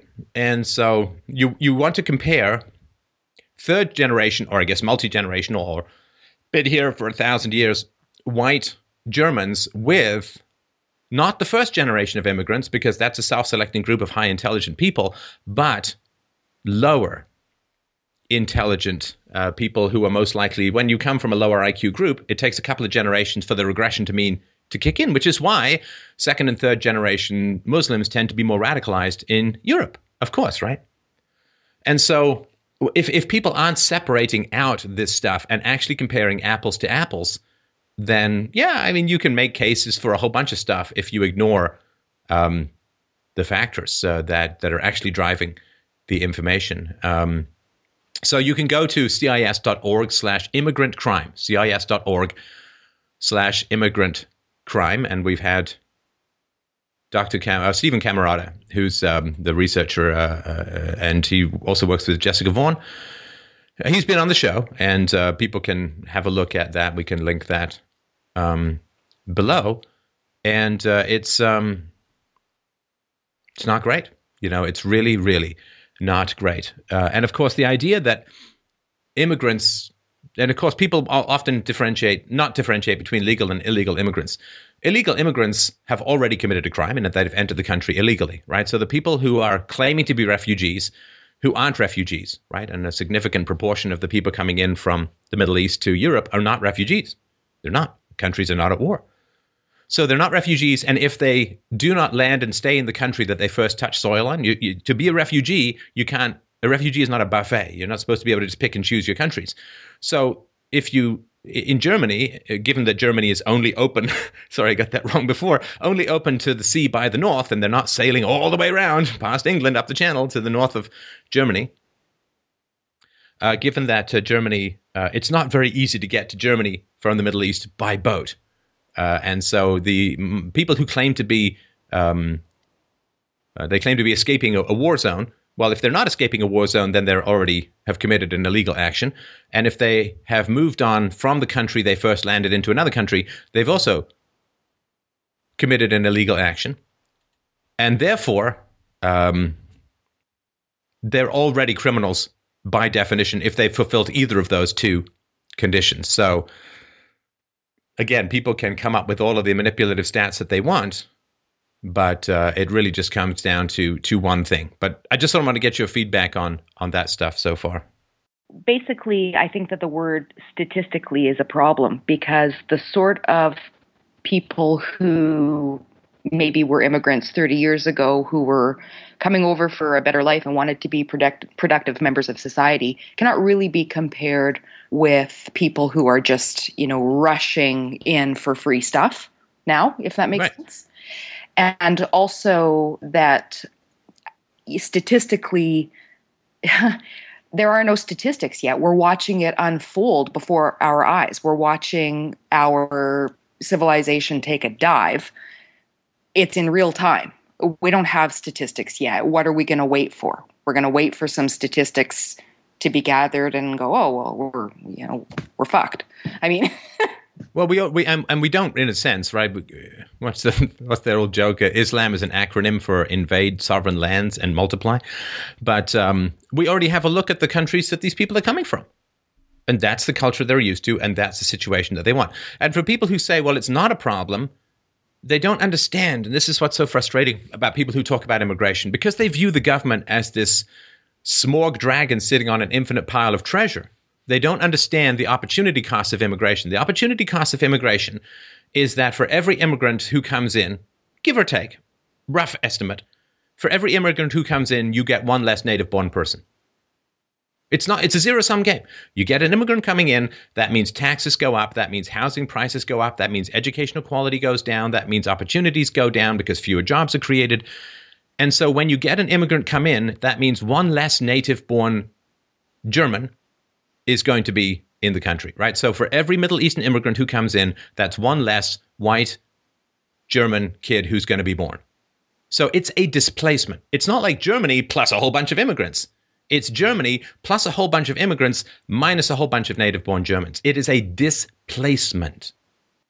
Right. And that's what people don't understand, that it's not Germany, with a hat. It's Germany with a hat and no head. Sorry, go on. Well, just over the course of these classes and these discussions, some things have come up, and one of them was Fukuyama's piece, The End of History, and in which he states that everyone is heading toward classical liberalism, and that the really only threats to that are nationalism and theocracy. And with regard to theocracy, it's just small pockets, isolated populations, etc. And so I asked him in that class, has he accounted for the rising birth rates in some civilizations as compared with the declining birth rates in the West? Because demographically, it wouldn't take that long for us to be outnumbered, right? And what did he say? His stock answer whenever I speak is, oh, maybe. It's hard to know. Really, math is that tough for him?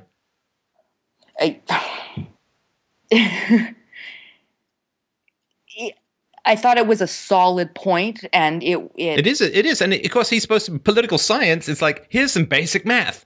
Well, that's tough to know. It's like, then it's not a science, is it? If it can't even handle basic math and extrapolation of population growth based upon differing birth rates, it's not even close to voodoo, let alone science. Yes. But we see this mentality everywhere, and all it is a desperate desire for there to be no conflict. That's all there is. And of course, when there is two groups whose interests are opposed, and in terms of Sharia law versus historical German law, these are opposed. These are opposing systems. If Sharia law wins, native Germans lose. If Sharia law wins, native Europeans lose. Except those native Europeans who want Sharia law, right? Everyone else loses. So there's a conflict, and cowards look at a conflict and they never, ever look at the facts. What they do is they say, who is the least reasonable person? Who is the most aggressive person? Who is the most dangerous person in this conflict? Okay, I'm going to side with them. And I'm going to screw and shaft the most reasonable person. Why? Because they're cowards and they align themselves with whoever's in power, whoever's more dangerous to them, right? Because if he starts talking about problems with Islamic incursions into Europe, well, he's going to get called a racist. He's going to get called a bigot. He's going to get called whatever, right? Yes. And he knows that you're not going to cause any particular professional trouble for him if he disagrees with you, right? Right. And that's why the West has already lost. I mean, the West has lost. We're trying to get it to not lose again in the future. But the West is no longer judging conflicts by any objective standards or values. They're only judging conflicts by who's more dangerous to my immediate self-interest. I'll side with them. And who's the most reasonable and rational person? Okay, I'm going to side with whoever's more dangerous and screw that person. Socialists are more aggressive than capitalists. Why? Because capitalists have jobs, don't have the time, right? So this is why you see the Bernie and Hillary supporters, not all of them, of course, right? But the ones who are showing up, they're really aggressive. They're punching horses. They're spitting in people's faces. They're blocking traffic. They're blocking ambulances. They're causing a whole bunch of trouble. Whereas the Donald Trump supporters, pretty reasonable for the most part, right? They're not out there doing all these terrible things.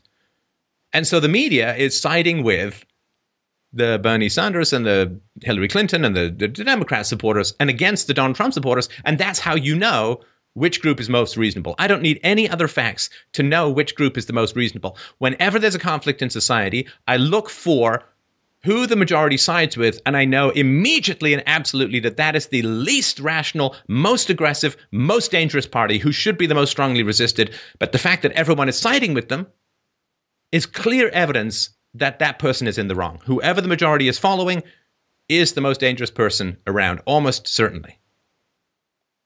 Right. You sound like my husband. I mean, Donald Trump accurately reports the problem of rape in the Hispanic community. The feminists are like, wow, that is a real rape culture. We got to get behind these numbers because Donald Trump is actually bringing to light something we've been trying to talk about, which is Hispanic community has problems with rape. No, none of that. None of that. He's a racist. Even though people tell me being Hispanic is not a race. But anyway, which I'm sure is true. But yeah, I mean, it's got nothing to do with any facts. They're just who's got the most power? We're going to side with them. Sorry, go ahead. No, now that Trump has come up, I'll mention that how this whole discourse began is that he had made some statements about his preferred U.S. candidate. I decided to email and, ask for him to clarify some of his positions. So basically, he, of course, thinks Trump is evil because, everybody does. And that he described Clinton as center-right and Sanders as moderate. Moderate. And so I said, I don't even think Sanders is moderate adjacent. This is not... It's unconscionable to me that anyone would say that. And just the fact that I don't think that Trump is Hitler means that I am a racist bigot. That is how I'm seen, and a crazy person. Yeah. So the field is not level, and I do resent that. And that guides and it influences what you say and what you write. And I mean, I remember taking a course on communism, and it was tough because you have to figure out if you want to pass. At the same time, you don't want to betray your values, but you got to pass. It's tough. That's quite a tightrope. I will say that. I've come to really enjoy math. Right. I really appreciate the objectivity of math these days. But anyway, Sanders, moderate. I don't even know where to start. Yeah, I mean, and what does that even mean? What does that? I mean, there are groups in Europe. They're called far-right parties. Why? Because they want to enforce immigration laws. They accept the welfare state. They accept old age pensions. They accept the nationalization of huge sections of the economy. They accept socialized healthcare. They accept the government should be in charge of just about everything, except the computer industry. They accept massive government works. They accept hugely high taxes, which are all left-wing positions, and they want to enforce existing laws. Suddenly they're on the far right. Like, that makes no sense whatsoever. If they were on the far right, they'd be arguing for the complete separation of state and economics. They'd be arguing for the end of the welfare state. They'd be arguing for privatizing healthcare. They're not doing any of that. So they're exactly the same as leftist parties, except they want to enforce immigration law. Suddenly, they're all to the right of Mussolini. I mean, that's completely mental. Yes, and I've been listening to it for months, so I agree with you. I mean, every Eastern European country that we discussed, first bullet point, that they now have a terrible hard right government that is doing, awful things like refusing refugees. But what are the Republican positions that have been enacted that are impeding the sort of socialistic creep in America in any way, shape, or form? I mean, they've not overturned Obamacare. They've not pushed back on government debt. They've not cut spending. They've not fired a whole bunch of government workers. I mean, they've failed to do any of the things that the Republicans. They've certainly failed to enforce any immigration laws or seal the borders or anything. And so when people start talking about the Democrats and the Republicans rather than any kind of principles, they're just like sports commentators. There's no moral content. It's just teams versus teams, different colored jerseys. Exactly, and that's the point I'm making. I'm not a Republican. I'm not a conservative. My positions go deeper than that, and so. But his assumption that I am, I guess just a wasp that is going to think certain things automatically. Well, you're bigoted, right? I mean, and I understand the principles that lead people to accept that, because people on the left believe that everyone is fundamentally the same. Everyone is fundamentally the same. Women are the same as men. Therefore, any differences in male-female earnings must be due to sexism. Blacks and whites are absolutely the same. Therefore, any differences in outcomes must be the result of racism. Rich and poor are absolutely the same. And therefore, any widening income disparity must be the result of exploitation. The capitalist and the worker are basically the same. Therefore, the fact that the capitalist makes more money must be as the result of him stealing from the workers. So this fundamental idea that everyone is the same is what leads them to accept or to believe that anyone who says, I have problems with this particular group of people, well, everyone's the same. Therefore, it can only be irrational bigotry that would result in you having that opinion, right? People with freckles, pretty much the same as people without freckles. But if you say, I have real problems with people with freckles, well, given that having freckles or not having freckles is not any kind of foundational dispositional tendency, well, must be just some I don't know, who with freckles hurt you? You know, like, I mean, it wouldn't make any sense. And so now, of course, the fact that everyone's the same and people are just going to adapt to their local environmental circumstances, they say they believe that, but they don't actually believe that, because otherwise they'd invite a bunch of right-wingers in and convert them all to socialism by having them work side by side, right? And the fact that they don't ever hire anyone from the right in universities means that they know for sure that people have their beliefs, and they won't change. And so if they can't even convert a local person on the right to a socialist, how are they expecting to convert Muslims to Western ways of thinking over time? Right. And why is there not a push from socialist professors to get more inclusive professors accessible to the students? Why do you guys shut out perpetually and continually anybody to the right of Che Guevara? And why isn't there a push to get this massively underrepresented group? Like if blacks were half the population and there were no blacks in academia, wouldn't that be any cause for self-reflection about maybe that the academia was hostile towards blacks and they either were not getting the jobs or not being hired? Or I went to 3 different colleges, universities. I went to York University. I went to McGill. I went to the University of Toronto. I went to theater school, but what can you expect, right? Didn't have one conservative professor the whole time. I mean, they were all radical leftists.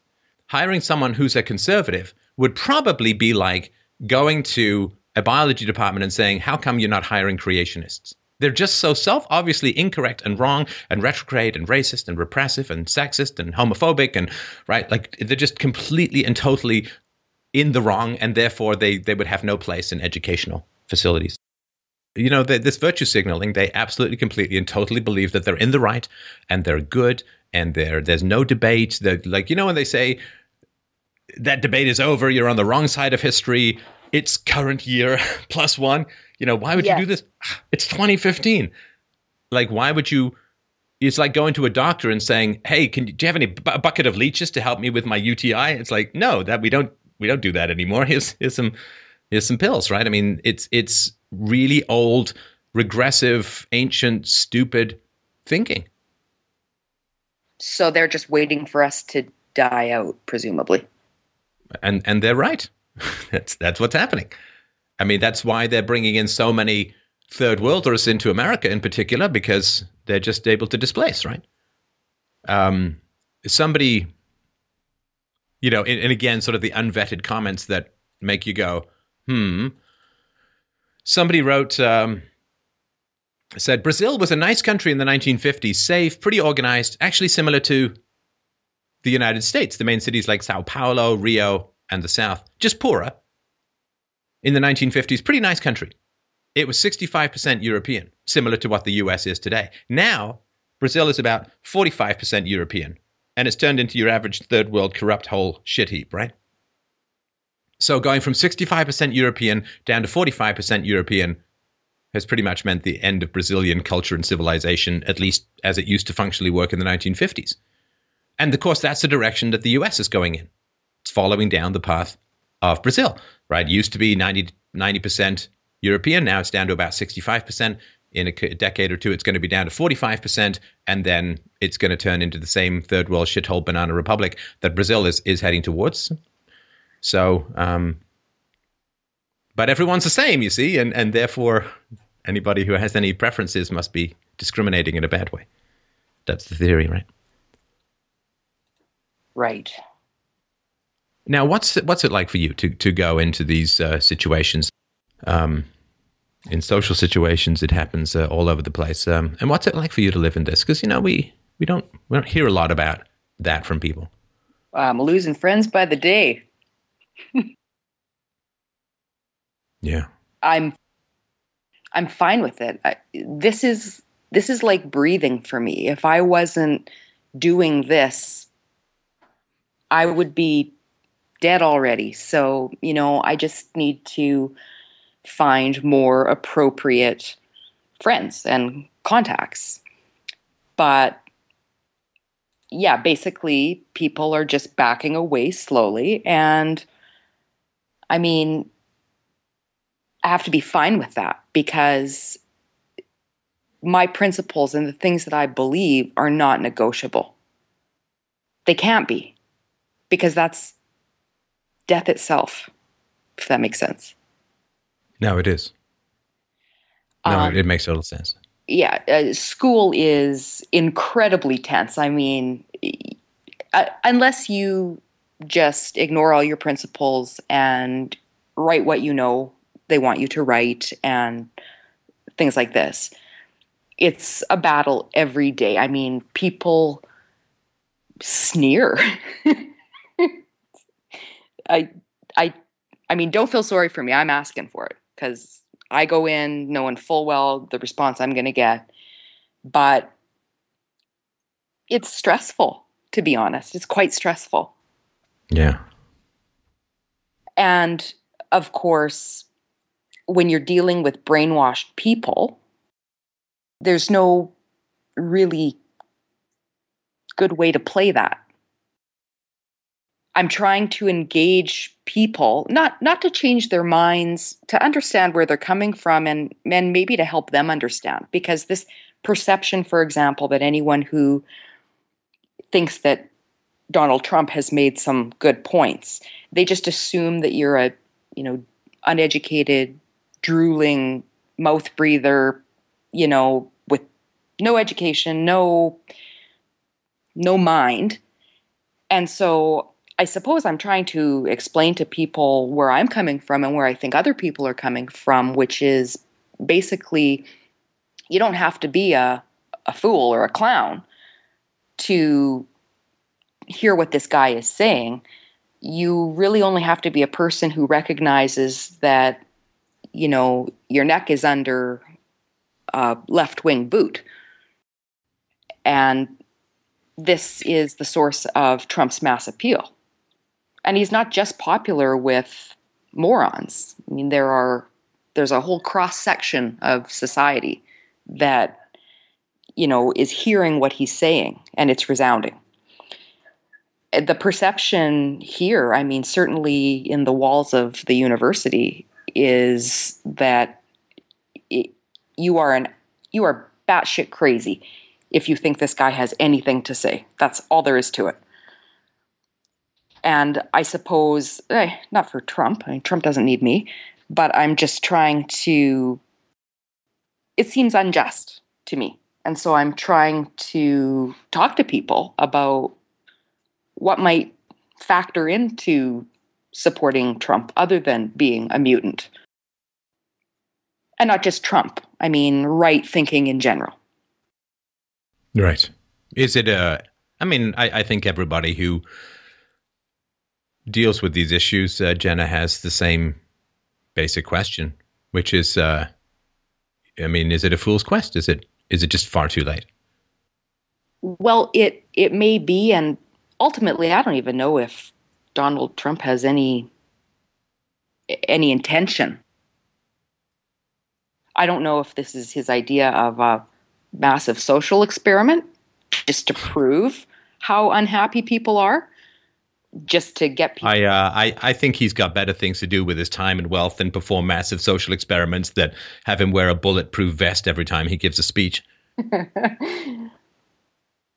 I think he has better things to do with his time than try to figure out that mess. But anyway, so the thing about the wall came up and how oppressive walls are, and historically walls are built only to oppress people and these sorts of things. And I tried to explain that actually, I think that intent comes into it, that walls are built either to oppress or to fortify, that I see this wall as more of a fortification. And furthermore, that I actually don't even believe there will be a wall. Well, also, I mean, when it comes to universities, you're not allowed into the class if you haven't paid. They've got walls around the class, and they'll call security if you come in there, particularly if you disrupt. You cannot come in to the class unless you've paid. So they have walls around the actual classroom which keep people out, and they're saying that walls are oppressive and should not exist. Yeah. And there are also walls around the A pluses. I mean, for a bunch of people who don't believe in merit, why isn't everyone getting an A? I don't. What they say. Well, you can get an A often if you just parrot back anyway. But and also, professors, can you become a professor if you don't have a PhD? There's even a wall around his profession. You can't go up and start a university. You can't get accredited unless you hire the right people with the right credentials. You need to get licenses from the government, at least defended by the government. So he's got walls around his entire job that nobody can come in and compete with him. Well, and they've walled out everyone on the right, as you mentioned before. Yeah. We don't want undesirables coming into academia. What? At least they're not going to rape people. Well, and this is a point that I had made also about Christians, because we were talking about Christianity versus Islam, and which he said is just as violent and maybe more violent and expansionist. And so I said, well, no, I mean, it took Christianity 800 years to accomplish a third of what it took Islam to do in 130. And, that information is just meaningless. He just says that any ideology that says it's better than any other ideology is inherently violent. And so I thought, okay, well, let's... Wait. So any ideology that says it's better than any other ideology is inherently violent? Yep. But isn't he saying that his ideology is better than Trump's? Well, I suppose he is. Wow. That takes a special kind of education. Right. And that's how I sometimes feel. I feel like these people have educated themselves into stupidity. It's weird. I mean, you can't find an academic source. You can't write unless you use a peer-reviewed academic source. But these are all left-wing people sharing a brain, as we have already established. So you can't find a source that says anything else or that indicates anything else. If you do, you can't use it, or you'll be docked, right? So the whole system is just set up so that you either pretend to agree or you push back and accept the consequences. But you can never prove anything to these people. Why are you there, Jenna? I am changing careers. And unfortunately, no one will give me an IQ test and hire me. Right. I need a piece of paper. Right. Okay. Right. However, being there it's a blessing and a curse. It has really opened my eyes. I had no idea, 15 years in the workforce, I had no idea I had an idea, but no idea the extent of the brainwashing, indoctrination, And, I see it as a gift to know. I'd rather know than not know. Yeah, I mean, it was pretty bad when I was in college, which I guess is a little over 20 years ago now. And I think it's what young people sort of contact me and say, Steph, you don't know what it's like to date now. You were dating decades ago. And, well, I've been married I've known my wife for 14 years, married 13, but I think it's a different world even now. Yes, it is. I'm even just the way things have progressed. I mean, when I was 18, we were told that we had to tolerate certain types of people. But now we have to be absolutely in love with them and everything that they do, or we're bigots. I mean, that shift is significant. Right.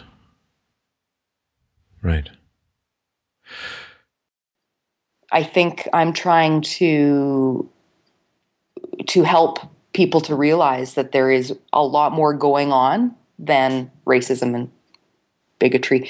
Probably that's not going to work either. And ultimately, I guess they're just people that aren't worth it. Because I used to think that you should engage people who disagree with you and have conversations, and that this was how we learn and grow and progress.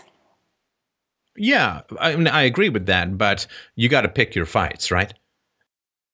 It's, as the old saying goes, it's almost impossible to get a man to understand something when his entire livelihood depends upon him not understanding it. Oh.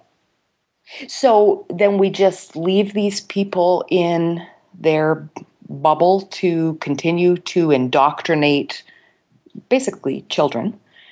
And then we just hope that those people figure it out when the real world happens and they understand that. Well, no, listen, I mean, that's maybe a bit of a false dichotomy. First of all, your odds of changing this guy's minds, in my opinion, and again, I don't even know who he is, it doesn't matter, but no, you're not going to. It's not going to. I mean, imagine if he starts changing his mind, he starts thinking about being at least accepting of some of the perspectives that Trump supporters have, or whoever, right? Doesn't matter, right? Let's just say he goes against the lefty herd. Well, what's going to happen? He's going to be shunned by his colleagues. He's going to be attacked by his friends.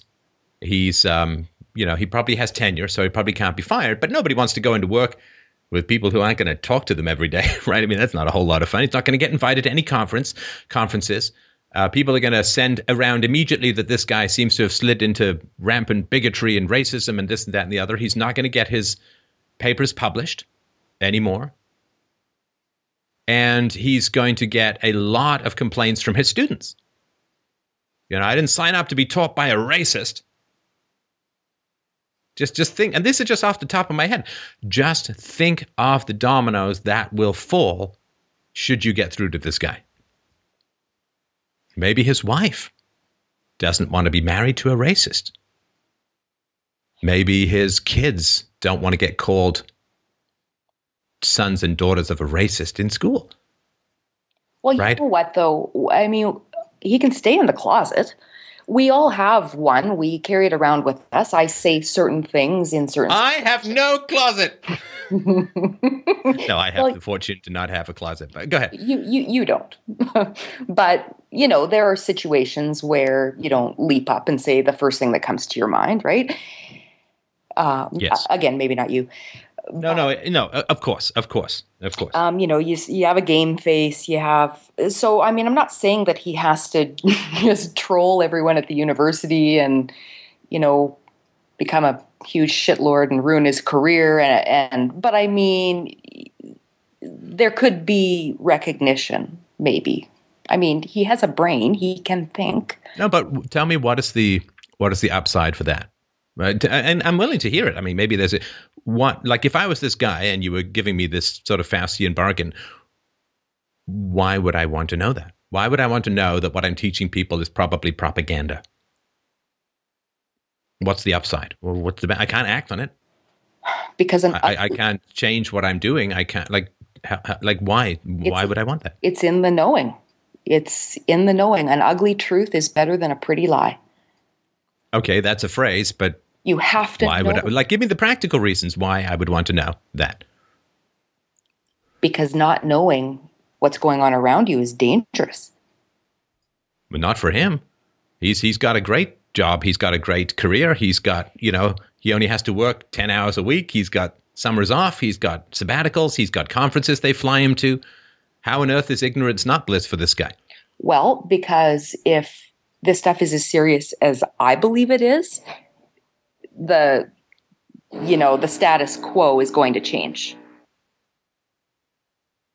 Oh, so your long-term consequences, right? Right. That's my case. But if anybody was interested in long-term consequences, there'd be no national debt, right? Okay. The whole current system is founded upon burning the future to feed the present. And he's doing very well in the present. That's terrifying. That is utterly terrifying. No, but this is the people this is our selected people we live among. Jenna, I mean, you say a painful truth. Okay, here's your painful truth. Oh, we want to say we're really worried about the climate and it might go up a degree or 2 or 3 in 100 years. Yeah. You guys are all so concerned about the future. That's why you're burning up the kids' futures with national debts, right? I mean, right. It is consumption in the present for this. They don't care about the future. This is our selection. K's care about the future. This is why you cannot have a society where people who worry try to commingle with people who don't worry. You are consumed with worry about the future, Jenna, because you're K-selected. Because you care about whether you're going to eat in the spring and you're willing to be hungry now so that you can eat in the spring. Because if you don't, you got nothing to plant and you're dead. Right? So people who worry build great civilizations. People who don't worry then come to those civilizations and burn them to the goddamn ground. So you worry. And that's, to some degree, biological. I mean, the knowledge helps, but you worry about the future. Other people don't worry about the future. If people worried about the future, they wouldn't get fat, they wouldn't smoke, they wouldn't drink to excess, they'd save their money, they'd do all the things that K-selected people generally tend to do, right? But they don't care about the future. They only are interested in the present. Sacrificing the present for the sake of the future is ridiculous. It's like asking an atheist to forego masturbation so he'll get into heaven. Doesn't believe in heaven. So this is the reality of the people you're surrounded by. You're screaming at people, but what about the future? But what about the future? And they, in the long run, we're all dead. Have I got enough? Is it comfortable for me for the next 5 minutes? That's what people care. It's not exactly a function of intelligence. Very, very intelligent are selected people. How comfortable is my next 5 minutes going to be? Okay, well, politicians, we see this all the time. This is why the Democrats don't talk about the national debt. This is why there's no single moms for repudiating the single moms for dealing with the national debt organization. How comfortable is it for me for the next 5 minutes? That's all. Now, Donald Trump is an exception to that. He's willing to say things that get him into a lot of trouble because he has a longer picture. His legacy, as he talked about last night, his legacy is he wants to save America. That's a pretty cool legacy. So he's willing to take the hits in the here and now because he wants to leave a legacy for the next 1,000 years. 1,000 years, they'll still be talking about Churchill. And if Trump does what he says he's going to do, what he says he wants to do, they will be talking about Donald Trump for 1,000 years. That's a pretty cool legacy. Now, with Bernie Sanders or Hillary Clinton, in my opinion, what do they care about? They're caring about popularity and a minimum of discomfort and a minimum of conflict over the next 5 minutes, right? And this is what this kind of mindset, again, I don't know this guy, but this kind of mindset, in my opinion, this is why people are in Europe squashing immigrant crime numbers. Because if they tell the truth, there's going to be conflict. And this desire to buy 5 minutes peace by pushing conflict down the road. Now, of course, all the conflict that's pushed down the road just makes it worse when it finally hits, which is why I'm trying to provoke disagreement through the explication of facts in the here and now because, if I've got to, in a sense, drag someone to the doctor to get the lump at their neck looked at, they got to go because the longer you don't go, the worse it's potentially going to get. Well, this is just it. There's going to be conflict either way, but would you prefer a conversation or a civil war? This is sort of where I am. Right. And that's because you're K-selected and you care about the future. And the R-selected people, do the rabbits need to plant more grass for next year? No. Grass is just always going to be growing. No, but they are going to be affected by said, civil war. Yes, and every rabbit that has sex and gives birth to another 6 rabbits is potentially going to end up starving to death because there are too many rabbits. Does that mean they put in their tiny little furry condoms? No. They have no capacity to overcome the impulse of the moment with the fear of the future. Wow. It doesn't take brain surgery to figure out that big problems are coming to Europe. And people would rather have 5 minutes, 5 days, 5 months, or even 5 years more peace, relative peace, and then it all goes to hell, rather than have rational conversations based on facts in the here and now and possibly avert disaster. And the funny thing, too, is that when it comes to Islam, there are a lot of Muslims who first came to Europe who came to Europe because they liked Europe and didn't like the Middle East. So you're actually really screwing the decent Muslims who came to get away from the crazy Muslims by letting the crazy Muslims overrun Europe. Absolutely. You're actually really harming the decent Muslims who came because they wanted some freedom and they wanted some escape from the low rent, sloping forehead aggressiveness that goes on in a lot of those countries. So it's not even kind to the decent Muslims and the reasonable Muslims and the intelligent Muslims who came along because they wanted to get out of that hellhole. The hellhole has now caught up with you. And I mean, the radical Muslims or the fundamentalist Muslims hate the moderate Muslims as much as they hate everyone else. The whole goal of ISIS at the moment is to provoke attacks against Muslims from Europeans so that they say, you people who are on the fence, you people who are in the gray zone, they call it. Wow, you're going to realize just how much the Westerners hate you, and they're going to oppress you, and then you're going to have to fight. They're pushing to radicalize everyone by creating endless series and waves of attacks because they hate the moderate Muslims about as much as they hate everyone else. In fact, they hate them more in some ways than they even hate the Christians, who at least have not been exposed to Islam. So, of course, it's all going to cause problems, but people are just avoidant because it's more comfortable in the here and now. And there's tons of people who'll sell you the drug of the now and pretend that the future won't happen. Conversations with you are so terrifying. Be afraid.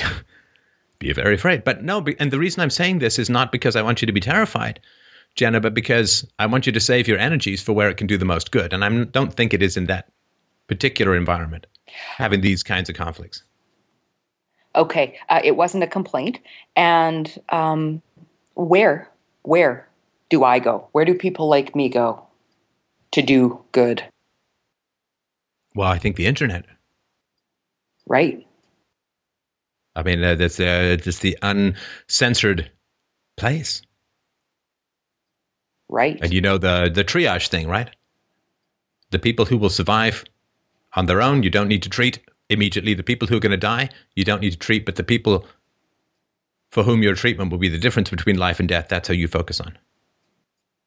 Okay. In an emergency situation, the doctor's job is to walk past the beds and to go to the beds where he or she can make the most difference. Right. And the good news is Americans' trust in the mainstream media is down to 6%. 6% of Americans trust the mainstream media. Thanks, Don. So they're going to go someplace else for their information. Some of them already have. Ones that are savable will tune in. This is how society is rebuilt. Yeah. The people who said it was coming will gain credibility after it comes. The idea of preventing it now is hard to picture. I'm, certainly working as best as I can and as hard as I can to help to prevent it. But it seems impossible to imagine. Like, I mean, we all know what's going to happen this summer, right? What's going to happen this summer is Donald Trump, if he continues to gain traction, there's going to be more and more protests, and the protests are going to get ugly. And the protests are going to come from the takers who don't want the makers shaking them off. Going to come from the leftists. And they're going to get obviously increasingly desperate as the dopamine of state power may be cut off for these addicts. And the protests are going to get ugly. And the mainstream media is going to blame who? Trump. Yeah, of course. Of course. Because if Donald Trump wasn't doing what he's doing, everything would be just fine. And therefore, the fact that it's not fine must be entirely the fault of Donald Trump. This is the weird, magical thinking. If I don't go to the doctor, I'm not sick. Staggering. But I see that. I get that now. We were all together until Donald Trump came along with his facts. Yes, it's not that people are completely unaware that there are problems. It's that they really just resent having their little boat rocked. Yeah, and I mean, a lot of stuff is hidden, right? I mean, when you look at the actual statistics of the number of Muslim immigrants to Western countries, like I almost have to put on a blast helmet to read those statistics because they just make my testicles shrivel into raisins. It's just like, what the heck? What? Whoever voted for this? Millions and millions. It's like, oh my God, seriously? I know. Take a breather. And a couple of little countries say, yeah, no, we know this is a bad idea, and they're just slammed. But the beautiful thing is they don't care. Right. No, they don't care because they already had their fights. Well, they had their fights with communism, they had their fights with Muslims, and they want to hang on to what they've got. Yes. Never thought. And people in the West who live for nothing in particular have a great deal of trouble empathizing with empathizing with people who have a big, grand world mission. What's the big, grand world mission of Europe other than political correctness and self-flagellation and cultural suicide? Like, what is their big mission? Well, Islam has a big mission. Communism had a big mission, and they were willing to make sacrifices for it. And so it has been generations since Europe has had any kind of big mission. You could say colonialism was the attempt to bring European civilization to the rest of the world was a big mission. Surviving the 2 world wars, not the greatest mission, but obviously a pretty important one. And the last big mission that Europe had post-war, other than, standing somewhat firm against communism, which is more of a reaction, but the sort of big positive mission was income redistribution within and between societies. That was the last big mission. Last big mission was the welfare state, both within the countries, and by that I include government schools and free healthcare or socialized healthcare and all that kind of stuff, right?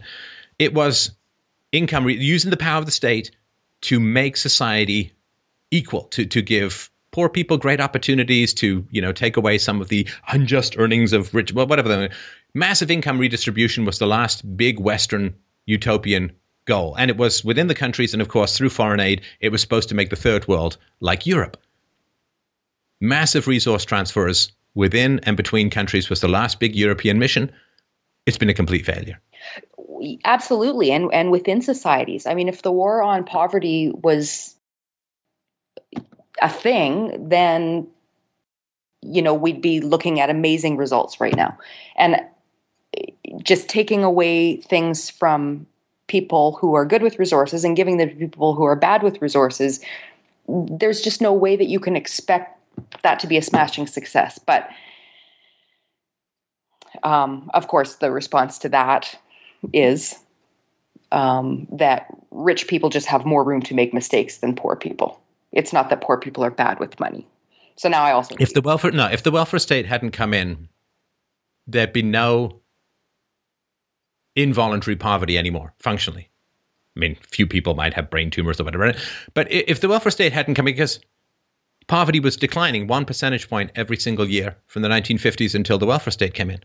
You continue that trend. Decades ago, we would have ended poverty in the West. Decades ago, we would have ended poverty. Right. but poverty now happens to be easier. And so a certain number of people are going to choose it, right?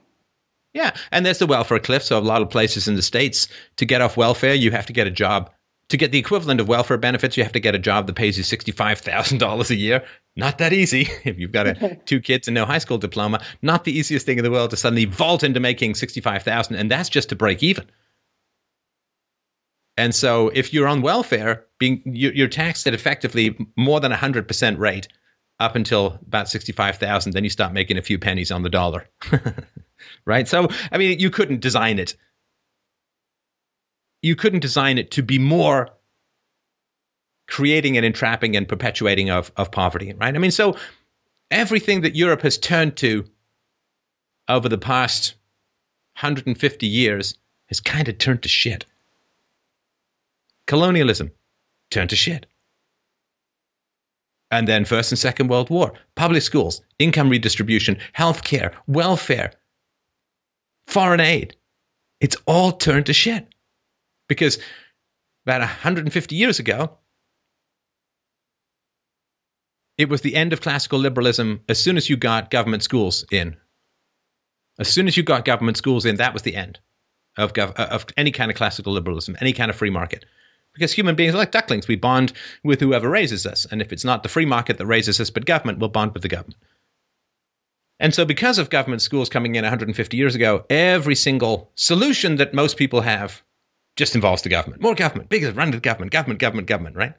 And because government produces, and all violence produces the opposite of its stated goals, because people keep running to the government, they keep creating more problems, which has them they're programmed back to run to more government to solve the problems created by the last government programs, and then it escalates until collapse. And so why are Europeans, why are people in the West, why are whites, why are they so down on themselves? Because they suck at being free. Because they're programmed by government schools to run to the government whenever there's a problem. And that means that everything that they do turns to crap. And if everything I build falls down and takes a school full of children with it, I'm going to stop building, aren't I? Because I'm pretty horrible at doing it. And if everything that Europeans are trying to do keeps getting worse and worse because they keep running to the government, of course they're going to run out of self-confidence as a culture. The best since every time I move, puppies die, I better stay still, right? I mean, this is, Right. I'm just never going to understand why smart people are so self-defeating and people with lower IQs are so ready to build an empire and set up a caliphate. And what is wrong with us? No, that's a big question, and I'm not even going to try and take a swing at it now, although that's certainly something I'll bookmark, and I've talked about it before. But yeah, just aim at being right. And when you're right and you're publicly right, people will find you. Why is this show growing so enormously and so rapidly? Because we've been right. We've been right. And when you are consistently right, not perfectly, of course, but when you're consistently right, and you're right a lot more often than you're wrong, eventually they start listening to you because they'll freak out. The farmer who was right about planting the right crops at the right time, well, when everyone gets hungry, he's got a lot of friends, right? Right. Okay. All right. Thank you very much for a great series of questions. And look forward to hearing from you again. Keep us posted about life on the front row of academia. Thanks, Steph. Thanks, Jana. Take care. You too. freedomainradio.com/donate to help out the show. FDRURL.com/Amazon to help us out with an affiliate link. And FDRpodcast.com. Just share it around. Like, subscribe, and share this if you happen to catch it on the tube of YouTube.